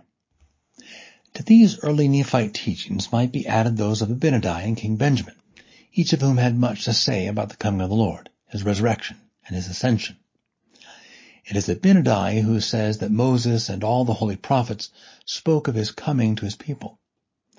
Abinadi taught that, quote, God himself should come down among the children of men and take upon him the form of man and go forth in mighty power upon the face of the earth. Mosiah 13:33-35. It was also this prophet who used Isaiah 53 from the brass plates to apparently point to others outside the known fold who were yet to be counted among the Lord's seed. Abinadi recounts that Isaiah said that, quote, when thou shalt make his soul an offering for sin, he, the Lord, shall see his seed, he shall prolong his days. Mosiah 14:10. In this way, the messianic servant referred to by Isaiah would have opportunity to justify many. Mosiah 14:11. Christ's seed, according to Abinadi, would include, quote, all those, past, present, and future, who have hearkened unto the words, close quote, of the holy prophets. Mosiah 15:11. The Lord would go and see the righteous spirits of the dead and organize the work of gathering among them. Further, his personal ministry as the Good Shepherd would even include those not among his flock in the Old World, as we learn in 3 Nephi 15:16-16:3 and John 10:16-18. Alma presumably has a portion of this, Nephi's, Lehi's, Jacob's, and Abinadi's teachings in mind when he testifies in Zarahemla about the coming of the Lord. Alma repeatedly calls him the Good Shepherd, as indicated. For, as we will see, he appears to have more than his own people in mind when he alludes to the Lord's post-resurrection ministry in Alma 5 and 13. Further, it is King Benjamin who teaches similar doctrine in a way that can be easily missed. In Mosiah 3, we learn of an angelic announcement of the coming of the Lord. In response to King Benjamin's prayers, the angel announces to him, quote, glad tidings of great joy, close quote. Or in his own words, the angel speaks to him, quote, concerning that which is to come, close quote. In his remarkable message, a message spanning all dispensations, past, present, and future, the angel declares that, quote, the time cometh and is not far distant, that with power the Lord omnipotent who reigneth, who was and is from all eternity to all eternity, shall come down from heaven among the children of men, and shall dwell in a tabernacle of clay, close quote, among the Jews. Mosiah 3:1-5. And yet the angel indicates that the Jews would reject him, even though they would have received, quote, types and shadows, close quote, and the law of Moses, to point them to him many years beforehand. Mosiah 3:14-15. In the midst of this teaching, the angel underscores the redemptive implications of this message and touches on those without law or not under law. See Mosiah 3:11 and 16. In the following passage, though, the Lord appears to refer to the seed of Lehi and others of the tribes of Israel among whom he would visit according to the Father's prophecies. Quote, and the Lord God hath sent his holy prophets among all the children of men, before Christ, to declare these things to every kindred, nation, and tongue, that thereby whosoever should believe that Christ should come, the same might receive remission of their sins, and rejoice with exceedingly great joy, even as though he had already come among them. Mosiah 3:13. In this way, the angel has suggested to King Benjamin the coming of the Lord among the Jews to perform his blood atonement for all people, and implied that Christ would also minister, quote, among all the children of men, to every kindred, nation, and tongue, close quote, including the Lehites and other remnants of the house of Israel. Hence, King Benjamin's people may rejoice for these two reasons. Granted, the emphasis, as in all gospel teaching, is upon the Redeemer's blood atonement. However, there appears to be an unstated assumption here that has bearing on this study. To be clear, it should be noted that the angel could not say, quote, even as though he had already come among them, every kindred, nation, and tongue, close quote, if Christ were not already expected to come among them. The word then in the line, quote, even as though he had already come among them, seems primarily to refer to the remnants of the house of Israel. Some of the persons the angel refers to are already scattered among the nations. According to the angel, from the beginning, holy prophets have been sent among every kindred, nation, and tongue to prepare the way for the Lord's ministry to them. Mosiah 3:13. King Benjamin's teachings are consistent with the teachings of Lehi, Nephi, and Zenos, Jacob, Isaiah, and Abinadi. The angel concludes his message on the blood atonement of Christ by projecting out to a latter day when a, quote, knowledge of a Savior, close quote, would be had again among the children of men, Mosiah 3:20. In that day, he says, none would be, quote, blameless before God, Mosiah 3:20-21. Thus, again, all would be accountable in the day of the Lord's second coming. This is consistent with the earliest teachings. In summary, then, from at least the time of Lehi, the Nephite prophets had a complex understanding of the coming of the Lord. Their first interest was in the coming of the Lord to the Jews to make atonement for all on conditions of repentance. This is not disputed. Nevertheless, it would seem that the prophets were aware of and taught the coming of the Lord in a variety of ways that support the belief that there was a continuity of understanding among them about the coming of the Lord to the Lehites. Nephi firmly established this tradition among his own people, but it actually can be traced back to Zenos through Nephi. See 1 Nephi 19:10-12. I acknowledge that it is difficult to say what proportion of the Nephites understood these prophecies, but I assume that many of the most faithful must have comprehended them, since they would have had the spirit of prophecy, as did their leaders.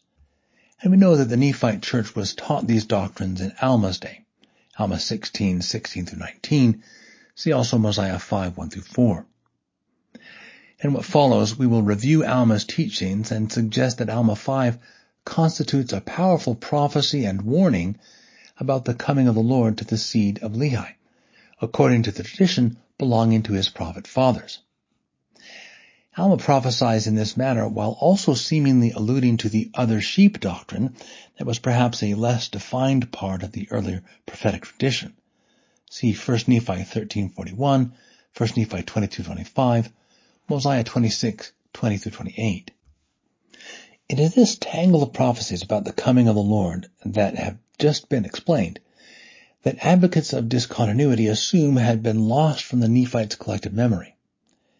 In contrast, I claim that there appears to be a continuity on this subject among the prophets and the community of believers, even if there are remaining questions and concerns about the precise sequence and nature of pending events for Alma and his people. Alma's prophecy and warning in Alma 5. Now it is time to turn our attention to Alma 5 to see in which ways that prophetic text reflects the coming of the Lord. Alma 5 is a much appreciated chapter of Scripture among the rank and file members of the Lord's restored church.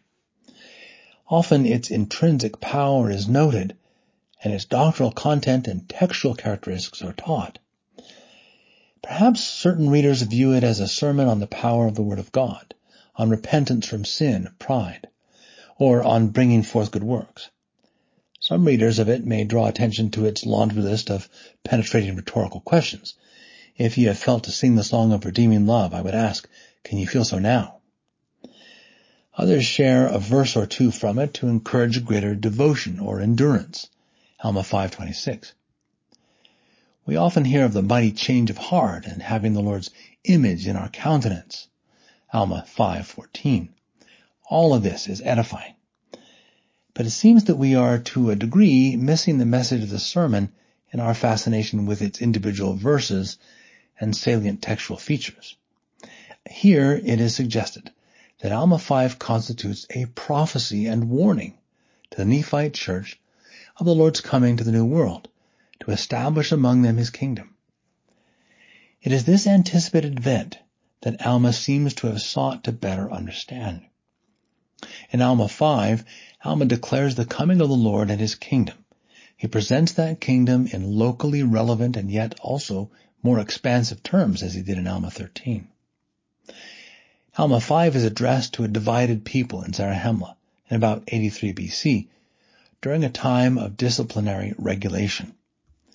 Alma has recently relinquished the judgment seat that he might dedicate his efforts to, quote, bearing down in pure testimony against them, Alma 4:19. His audience appears to be composed of the proud and humble members of the Nephite church, as well as others not of the church who have gathered out of curiosity. Alma's powerful sermon represents an urgent and at times confrontational appeal from the head of the church to repent and be born again before the coming of the Lord to his people in this land. In it, Alma reviews recent redemptive history among the fathers in the, quote, land of Mormon and, quote, in the wilderness, and then asks his listeners a series of penetrating questions to prepare them for the day of the final judgment, and it appears more immediate events. Alma 5:3 and 5. Alma suggests that the proud of the church have fallen into transgressions such as idolatry, sophistry, sexual immorality, and neglect of the poor. Alma 5:55. Thus, he declares repentance to them. Alma warned the proud that the, quote, axe is laid at the root of the tree, close quote. And he says, all they not of the fold of the good shepherd must soon face the consequence. Alma 5:52, Alma 5:37 through 60. Alma prophesies that all unrepentant workers of iniquity will be sooner or later, quote, hewn down and cast into the fire. Alma 5:35, 32, and 56. Quote, for behold, Alma affirms, the time cometh that whosoever doeth not the works of righteousness, the same will have cause to wail and mourn. Alma 5:36. All this, he insists, is consistent with what his fathers have taught, quote, concerning things which are to come. Alma 5:44. After explaining that the church members must heed the invitation of the Good Shepherd and prepare themselves for the time to shortly come, Alma asks his people, quote, do ye not suppose that I know these things, that Christ will shortly come to us after the judgments of God are manifest, myself? Alma 5:37 and 45. He says, quote, behold, I testify unto you that I do know these things whereof I have spoken are true. Alma 5:45. He explains that some of the questions that he once had as a young man have since been put to bed, quote, by the Holy Spirit of God.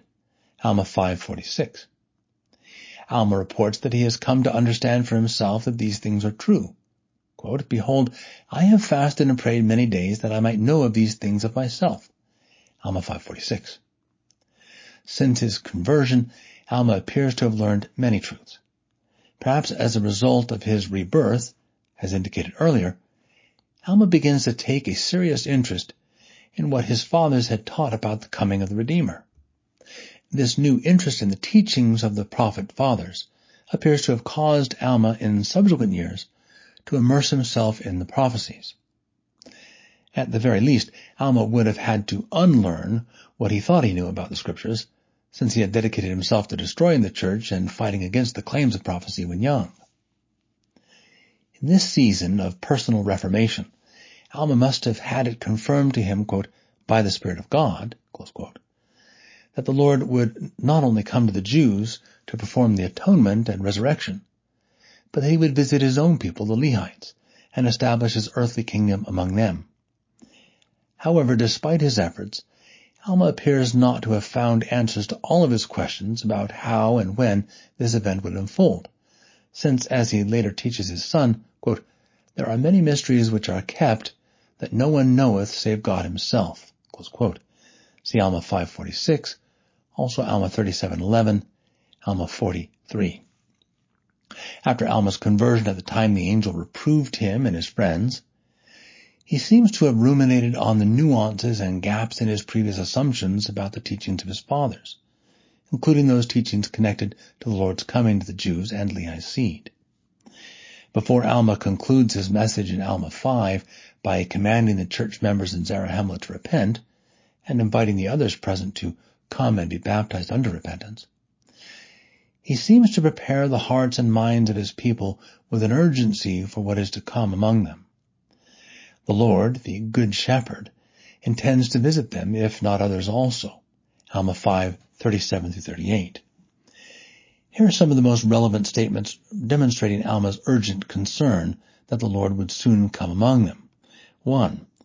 Quote, "Behold, ye must prepare quickly, for the kingdom of heaven is soon at hand." Alma 5:28. 2. "I say unto you that such an one is not prepared, and I would that he should prepare quickly, for the hour is close at hand, and he knoweth not when the time shall come, for such an one is not found guiltless." Alma 5:29. 3. "Woe unto such an one, for he is not prepared, and the time is at hand, that he must repent or he cannot be saved." Alma 5:31. It appears that Alma has at least two truths in mind when he declares to the Nephite church to prepare quickly, for the kingdom of heaven is soon at hand. The kingdom is the church, and if it is soon at hand, then it cannot already be on the earth. What is present cannot be prepared for quickly, cannot arrive soon, nor can it be close at hand. And yet we know that Alma is, quote, "a high priest over the church of God." Alma 5:3. So what kingdom can Alma and his people anticipate?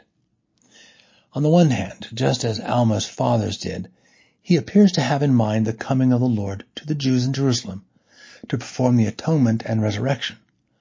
For he has much to say about, quote, his people, the Nephite church, being cleansed from all stain through the blood of him of whom it has been spoken by our fathers. Alma 5:21. See also Alma 5:22-27. And when Jesus came to the Jews, he did establish his church and kingdom on the earth, in that region of the earth. So clearly, and most importantly, Alma, on the one hand, anticipates the coming of the Lord to make himself the atonement for sin. See Alma 5:48, also Moses 4:6-8. However, on the other hand, Alma seems to have in mind more than that seminal event. He appears to be thinking of the Son of God's ministry thereafter to his other sheep. I say this because of the general sweep of Alma's sermon. Alma in part declares that, quote, "Whatsoever I shall say concerning that which is to come is true." Alma 5:48. The phrase, "whatsoever I say," suggests that what Alma has said and will say in Alma 5 is perhaps multifaceted, or that it may reach further than expected. Here again, Alma's address expands in scope. This expansion is signaled in verses 33-36, where Alma uses encompassing words such as all men and whosoever. Alma explains that he is, quote, "called to speak unto this people concerning things which are to come." Alma 5:44. Then he adds, "I am called to preach unto, quote, every one that dwelleth in the land, yea, to preach unto all, both old and young, both bond and free." Alma 5:49. Here, carried away by angelic zeal, see Alma 29:1-2 and 7-8, Alma addresses in what the poets call an apostrophe, quote, "all ye ends of the earth," close quote. For he announces, quote, "the kingdom of heaven is soon at hand." Alma 5:50. This gradual transition in prophetic perspective toward the more universal, while not removing Alma's initial focus on the state of the church, is not accompanied by an image of a virgin or babe, but with the King of heaven, striding forth in colossal power and dominion as King of all the earth. Alma 5:50. This is but a variation of the Good Shepherd motif that runs through much of the sermon.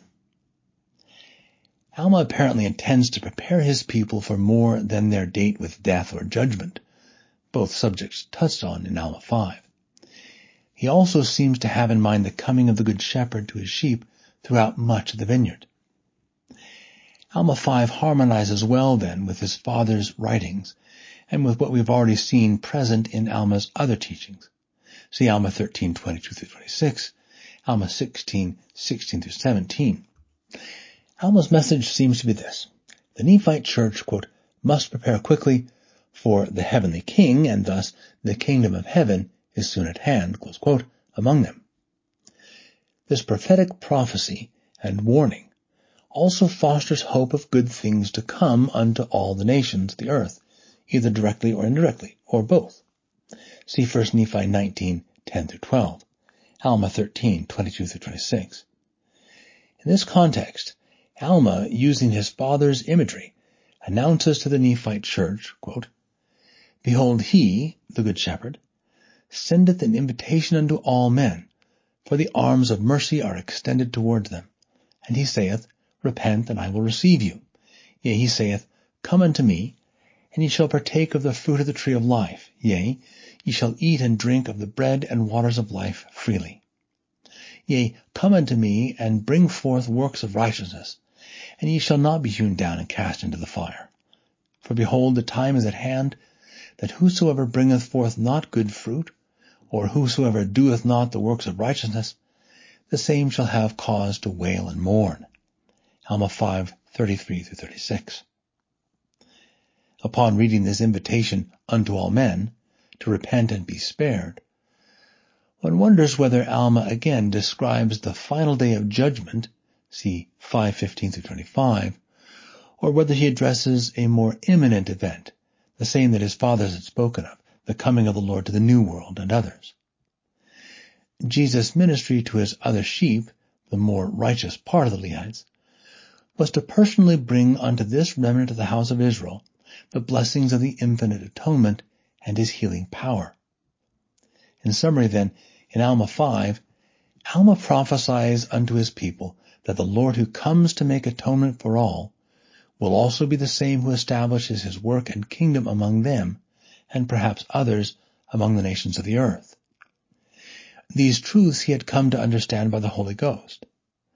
That Alma in Alma 5 and Alma 13 and 16 prophesies of the coming of the Lord to the seed of Lehi in a future day explains why it is that Mormon, who is in possession of the early prophecies, appears to allude to Alma's words and general teachings, even as he records the events of Helaman and 3rd Nephi.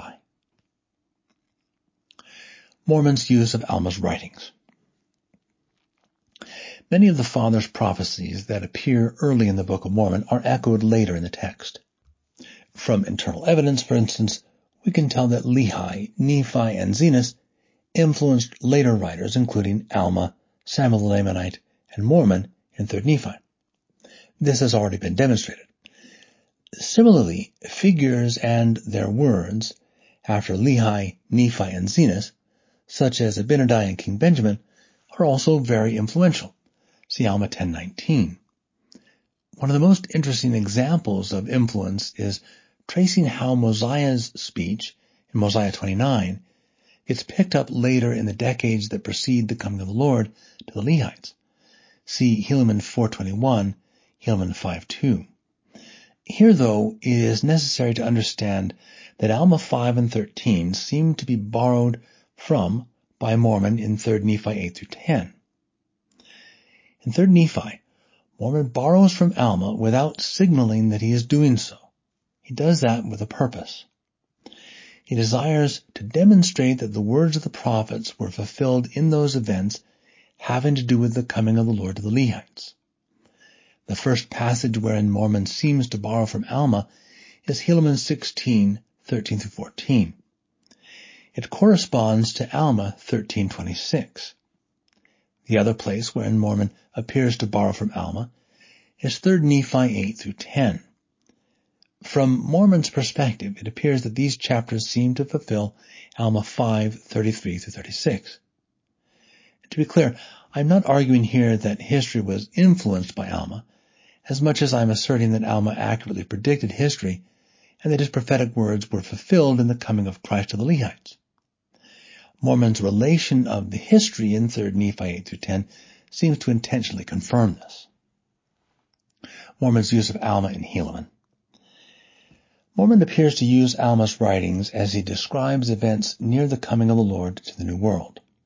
For instance, Mormon's words in Helaman 16:13-14 seem to correspond to Alma's words in Alma 13:22-26. Helaman 16:13-14, Helaman 16:4-5 appears to lightly echo Alma 16:19-20, represents Mormon's words just following Samuel the Lamanite's second sermon to Zarahemla on the destruction that awaits them if they do not repent, as well as on the signs of the Lord's birth and death, and by implication, resurrection. In Helaman 16, as Mormon concludes his account, he writes the following: "But it came to pass that in the 90th year of the reign of the judges, there were great signs given unto the people, and wonders, and the words of the prophets began to be fulfilled. And angels did appear unto men, wise men, and to declare unto them glad tidings of great joy. Thus in this year the scriptures began to be fulfilled." Among Alma's earlier words to the Ammonites, in Alma 13:24-26, verse 26 appears particularly resonant with the above words from Helaman 16:14, if not directly influential. Alma 13:24-26 seems to be one of the prophetic passages that Mormon adapts as he writes of the coming of the Lord to the Lehites in Helaman 16-14. Quote, "For behold, angels are declaring it unto many at this time in our land. And this is for the purpose of preparing the hearts of the children of men to receive his word at the time of his coming in his glory. And now we only await to hear the joyful news declared unto us by the mouth of angels of his actual coming. For the time cometh, we know not how soon. Would to God it might be in my day, but let it be sooner or later, in it I will rejoice. And it shall be made known unto just and holy men by the mouth of angels at the time of his coming, that the words of our fathers may be fulfilled according to that which they have spoken concerning him, which was according to the spirit of prophecy in them." Alma 13:24-26. The immediate context for Alma 13:26, then, is Alma's teaching to the Ammonites that angels are declaring it, the Lord's coming, unto many at this time in our land, for the purpose of preparing the hearts of the children of men to receive his word at the time of his coming in glory among them. Also see Alma 39:16. Significantly, Alma does not say here that the Lord will not come to them, but he says that we know not how soon it will be before he comes to us. He teaches affirmatively that, quote, "the time cometh," close quote, and that when the time cometh, quote, "it shall be made known," close quote.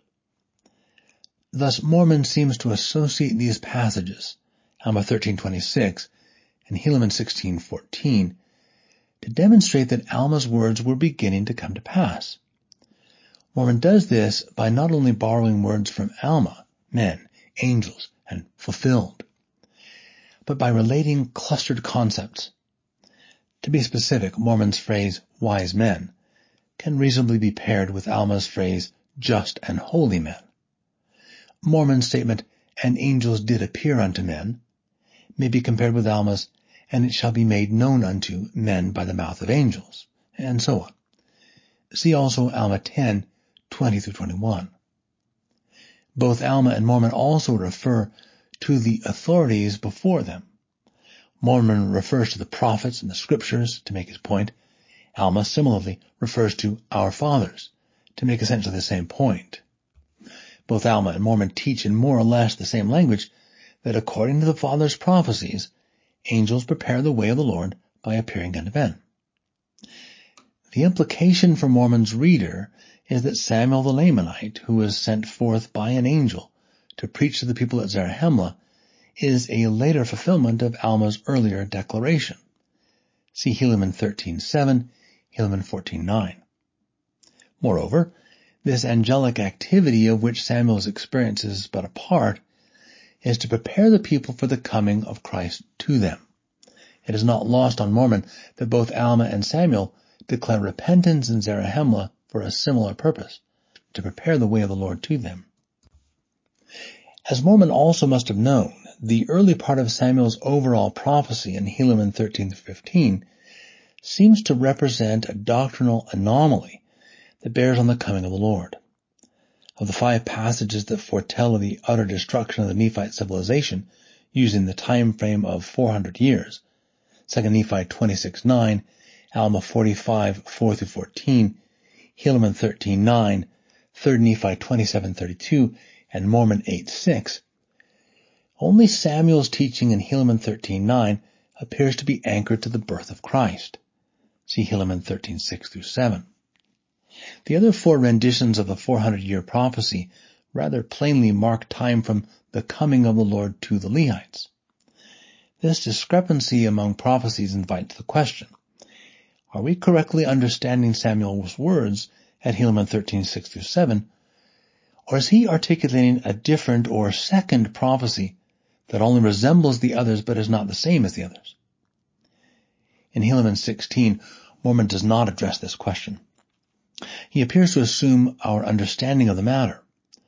Mormon treats Samuel's teachings as if they are in harmony with all the others, and why should they not be? This seeming difference between Samuel and prophets both before and after him is particularly remarkable, since Samuel's teachings fairly plainly borrow from Lehi, Nephi, Zenos, and Alma. Most importantly, Samuel the Lamanite borrows from 1 Nephi 19:10-12, where Nephi tells us that Zenos prophesied of the coming of the Good Shepherd to many among the house of Israel at the time of the sign of his death. This intertextual reality may also explain in part why Samuel feels confident in announcing the Lord's coming into the world as a baby among the Jews is in 5 years. Helaman 14:2. I surmise as much because the 1 Nephi 19:10-12 passage also tells us that the Lord comes among the Jews, quote, in 600 years from the time that Lehi left Jerusalem, 1 Nephi 19:8. It does not seem problematic that Samuel cites an angel as the source of his teachings, since he plainly refers to the prophets, prophecies, and the Holy Scriptures. Helaman 15:7-13. For these reasons, I suspect that Mormon borrows from Alma and others to illustrate his point that prophecy is reliable and was indeed coming to pass, that the people in Zarahemla might avoid the consequences that both Alma and Samuel had spoken of. Each had warned of fire upon Zarahemla if they did not repent and prepare for the coming of the Lord to them. See Alma 5:33-36 and Helaman 13:11-14. Not unlike Samuel, Mormon interweaves many known prophecies with the events that are transpiring at this season in real time before the people of Nephi. Mormon's use of Alma in 3 Nephi. To explain Mormon's apparent use of Alma 5:33-36, especially verse 33, will require a bit more explanation and exegetical work than did Mormon's use of Alma 13:26. To demonstrate how Alma may suggest those very events recorded in 3 Nephi 8-10, I will show how Mormon may use Alma 5:33-36 and Alma 5:52 and 56 to reflect the dramatic events that transpired just before the personal appearance of the Lord to the Lehites. To set the scene, let us remind the reader of the events recorded in 3 Nephi.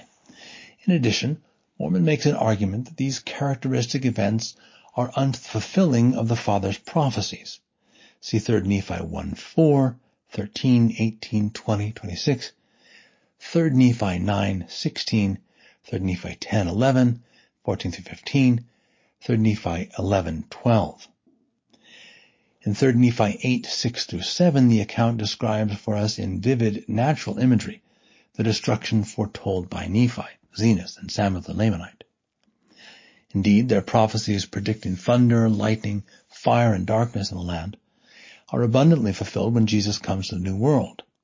See 1 Nephi 12:4-6, 1 Nephi 19:10-11, 2 Nephi 26:3-9, Helaman 14:26-27, 3 Nephi 8:6-7, 12, 17, and 19-20. Below is Mormon's historical account and argument for the prophetically anticipated events. Consider these representative passages for Mormon's account in 3 Nephi 8-10. There are many others. Quote, and there was also a great and terrible tempest, and there was terrible thunder, insomuch that it did shake the whole earth. And there were exceedingly sharp lightnings, such as never had been known in all the land. And the city of Zarahemla did take fire, presumably due to the sharp lightnings. See 3 Nephi 8:12, 17, 20, 24, also 3 Nephi 9:3. Mormon records these events to demonstrate the fulfillment of earlier prophecy. Given that Samuel the Lamanite borrows from Zenos' relevant prophecies quoted by Nephi, that the Lord would visit, quote, some remnants of the house of Israel on the isles of the sea with his voice because of their righteousness, unto their great joy and salvation, and others with the thunderings and the lightnings of his power by tempest and by fire and by smoke and by vapor of darkness, close quote. It seems reasonable to suggest that Alma and Samuel, who appear to have that prophecy in mind, if not before them, are also aware that the Lord at this time of destruction would visit, quote, some with his voice because of their righteousness, close quote. Although Alma's nod to the early Nephite teaching does not itself mention thunder and lightning, it does reference fire falling on the unrighteous in Zarahemla, while using a phrase characteristic of Zenos' prophecies. More on this in a second. Further, Alma also predicts that, quote, the time is at hand, soon upon them, that whosoever bringeth forth not good fruit, probably Zenos' phrase, or whosoever doeth not the works of righteousness, the same shall have cause to wail and mourn. Alma 5:35-36. Mormon describes the fulfillment of Alma's and Helaman's words in this similar language. Quote, and it came to pass that it, the sign of darkness, did last for the space of 3 days, that there was no light seen. And there was great mourning and howling and weeping among the people continually. Yea, great were the groanings of the people, because of the darkness and the great destruction which had come upon them. 3 Nephi 8:23. Mormon reports that in the darkness and amidst the human suffering, out of heaven, quote, there was a voice heard, close quote, by the most righteous part of the people who had been spared. 3 Nephi 9:1. See also 3 Nephi 10:3. Significantly, the heavenly voice resembles in part Alma's prophetic channeling of the Good Shepherd's voice in Alma 5:33-42, 57, 59-62. According to Mormon, while the righteous lament in utter darkness, quote, Jesus Christ the Son of God, close quote, announces that, quote, the scriptures concerning my coming are fulfilled. 3 Nephi 9:16. Mormon has used those scriptures to prove this very point and will do more of that soon. The Good Shepherd characteristically invites all who have not been cut off to come unto him. 3 Nephi 9:22. See John 10:15 and 18. Mormon records his tender words of invitation, words that resemble the shepherd's voice found in the Gospel of John. Yea, verily I, the Good Shepherd, say unto you, if ye will come unto me, ye shall have eternal life. Behold, mine arm of mercy is extended towards you. And whosoever will come, him will I receive. And blessed are those who come unto me. 3 Nephi 9:14. As Mormon was apparently aware, it was Alma who declared, not many decades before, the following while among the church in Zarahemla, and later throughout the land. Quote, behold, he, the Good Shepherd, sendeth an invitation unto all men. For the arms of mercy are extended towards them, and he saith, repent, and I will receive you. Yea, he saith, come unto me, and ye shall partake of the fruit of the tree of life. Yea, ye shall eat and drink of the waters of life freely. Yea, come unto me, and bring forth works of righteousness, and ye shall not be hewn down and cast into the fire. For behold, the time is at hand, that whosoever bringeth forth not good fruit, or whosoever doeth not the works of righteousness, the same has cause to wail and mourn. Alma 5:33-36. See also 3 Nephi 9:13. Notice how Alma's words both allude to the dream and the vision of his fathers Lehi and Nephi and Zenos, as well as parallel those words found in 3 Nephi 9:14. See italicized words above, where the Good Shepherd begins to invite his bewildered sheep, who nevertheless hear his invitation in the darkness to come unto him. The passage's use of fire and wail and mourn, in context with the fathers, including Zenos, may also suggest something of the destruction that awaits the unrepentant at the Lord's coming. At least Mormon seems to think so. Significantly, some of these phrases are rather unique in Scripture, thus making it more likely that Alma's words are adapted by Mormon, who apparently sees in them the fulfillment of Alma's prophecy and others' prophecies. From here, Alma 5:33-36, as mentioned, Alma stresses in his sermon to Zarahemla the importance of heeding, quote, the voice of the Good Shepherd, Alma 5:37-38. As also indicated, he seems to declare these words unto all the people of the earth, even though only his congregation in Zarahemla can hear him. Alma declares with the zeal of an angel, quote, Yea, thus saith the Spirit, repent all ye ends of the earth, for the kingdom of heaven is soon at hand. Yea, the Son of God cometh in his glory, in his might, majesty, power, and dominion. I say unto you that the Spirit saith, Behold, the glory of the King of all the earth, and also the King of heaven, shall very soon shine forth among all the children of men. Alma 5:50. See also 3 Nephi 11:14, 3 Nephi 22:5.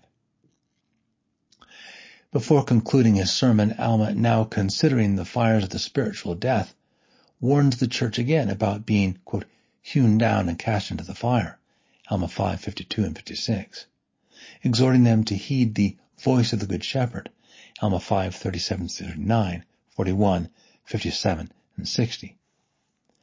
Accordingly, it seems plausible that Alma anticipates, with the Nephite church, the coming of the Lord to the Lehites and others. As stated, this claim is suggested to us by Mormon, who attempts to demonstrate over and over in his abridgment of Nephi's large plates that the sophisticated and nuanced prophecies of Alma and the prophecies of others before and after him were fulfilled at the time of the Lord's coming to the seat of Lehi.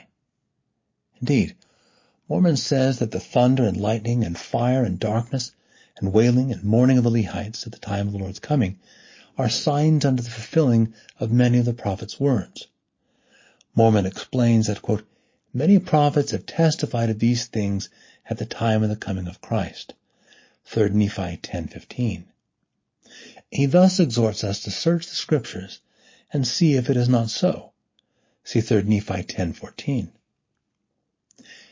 We have attempted to conduct a search of the Scriptures in this paper to determine the awareness of the Nephites of the coming of Christ during the middle portion of the Book of Mormon, using the sermons and teachings of Alma.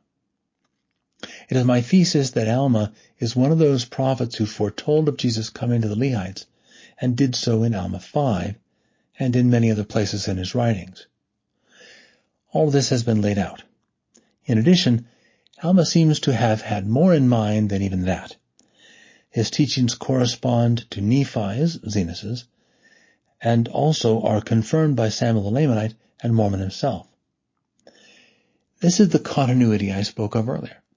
It is not straightforward or irrefutable in every detail, but it is discernible and has scriptural warrant. Subscribing to doctrinal continuity from Nephi to Alma, and perhaps through Mormon, on this matter of the Lord's coming to the New World, seems a very feasible stance.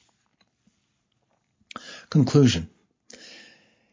In summary, near the end of Alma 5, Alma declares that according to his divine priesthood commission, he has spoken in the, quote, energy of his soul, close quote, unto, quote, everyone that dwelleth in the land, Alma 5:43.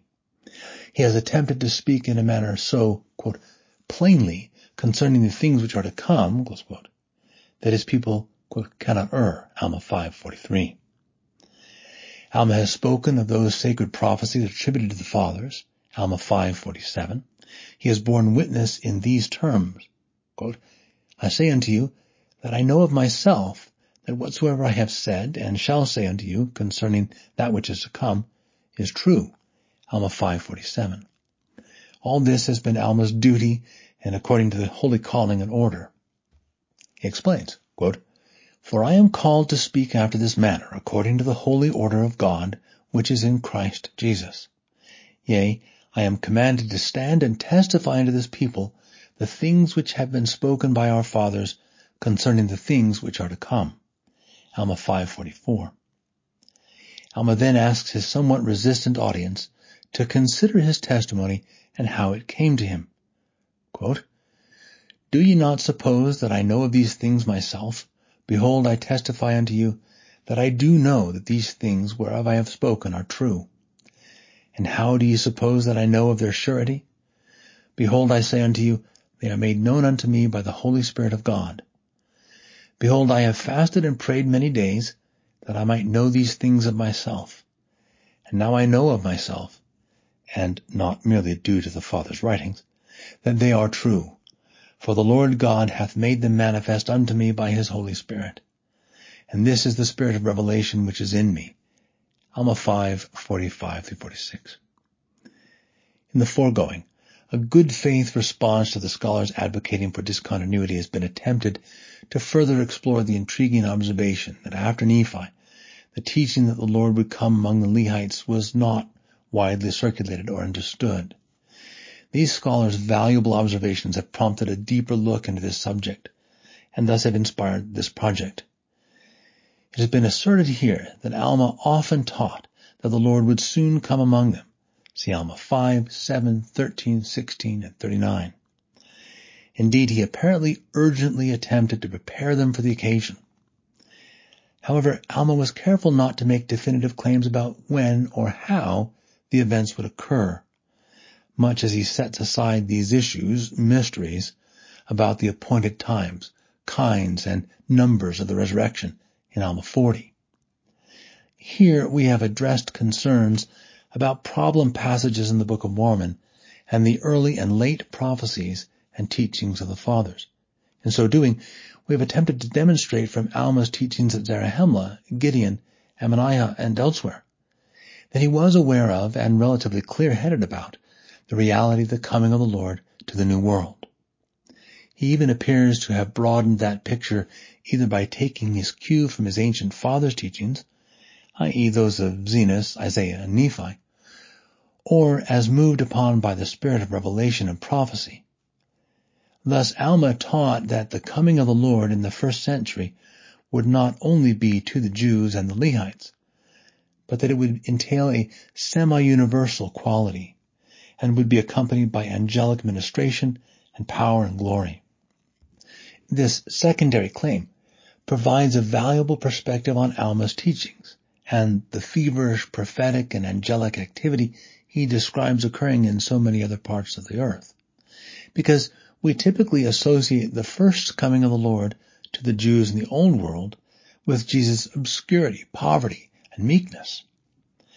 And yet the prophets, including Alma, testify that the Lord's first coming was to be in great power and authority unto many. 1 Nephi 19:10-11, Alma 5:50, Alma 13:22 and 24, Alma 16:16, 17, 19-20. The King of all the earth, the Good Shepherd, would come unto the children of men, scattered among all nations. In that sense, his first century advent, or his first century advents, is a reliable pattern for the second coming, when Christ again will make multiple appearances unto various assemblies of believers expectantly waiting his arrival. No one knows the day or hour of those appearances, but we do know that he will come among us and others. Like the Nephite church in Alma's day, we also must prepare the way of the Lord, making his paths straight. Alma 7:19. Relatively soon he will reveal himself unto all who are spared the fires of divine judgment. See D&C 133, 19-21. And as Alma taught concerning the Lord's first appearance and ministry, he will again stand among us and establish his kingdom anew. After the Good Shepherd manifested himself to his other sheep among the Lehites, they lived in peace and love for hundreds of years, until they again, according to the prophecies, quote, dwindled in unbelief. Alma 45:9-14, Helaman 13:9. A similar season of peace and rest at the second coming will be ushered in for 1,000 years. The Prince of Peace will reign, and the government shall be upon his shoulders. Isaiah 9:6-7. Lastly, in this study it has been suggested that Alma 5 is a prophetic warning, consistent with earlier prophecies and later recorded history. Particularly in the latter part of Alma 5, it seems that Alma has in mind the ministry of the Lord to his people after his resurrection from the dead. He is represented in that part of the sermon as great in power and dominion, and as striding upon the earth and establishing his universal kingdom in some first-century sense. This is apparently what Alma had learned by the Holy Spirit of God since the coming of the angel to him and his friends after their rebellions. We have seen that Alma, as a student of the Scriptures, had clearly understood that the Redeemer would come among the Jews, and that he yet sought to further understand the precise nature of his ministry on earth thereafter. Alma can be seen to struggle for more precise knowledge of the events that would occur among his own people. In the course of Alma 5, we see him compelled by the Holy Spirit to declare repentance and baptism, as well as to prophesy of the coming of the Good Shepherd to his other sheep, to all those who would hear his voice and harden not their hearts in advance of his coming. We have seen that this is fulfilled at the time of the Lord's coming, when Mormon emphatically points out that the prophecies concerning his coming have been fulfilled. Through the spirit of revelation and prophecy, Alma felt driven to travel throughout the Nephite lands, declaring the coming of the Lord among his people, and the urgency of setting the church in order that the people of the Lord might receive their king and shepherd, and be spared the calamities associated with that day of salvation and reckoning. There remain questions about the continuity of the prophecies concerning the Lord's coming to the Jews and his other peoples on the face of the earth after Alma. But it seems that it cannot be doubted that Alma, student of Nephi and others, taught fairly widely that the coming of the Lord would be to his own people and unto others of his sheep elsewhere on the earth. Matthew Scott Stenson holds a Ph.D. in English from the University of Nebraska-Lincoln. His dissertation work centered on John Milton's intertextuality in Paradise Lost. Scott teaches composition and literature at Tennessee Tech University and serves as Stake Institute instructor. He has published articles in such journals as BYU Studies Quarterly, Christianity and Literature, and The Religious Educator. This has been a recording of According to the Spirit of Revelation and Prophecy, Alma's Prophetic Warning of Christ's Coming to the Lehites and Others, by Scott Stenson, published in Interpreter, a journal of Latter-day Saint Faith and Scholarship, Volume 55, 2023, read by Victor Worth. This audio recording is copyrighted under a Creative Commons license and may be freely distributed. If it remains unchanged, the journal and its website are accredited and is for non-commercial use. A printed version of this and many other articles on Latter-day Saint Scripture can be found at journal.interpreterfoundation.org. More information about the Interpreter Foundation, along with a wide array of additional resources, can be found at interpreterfoundation.org.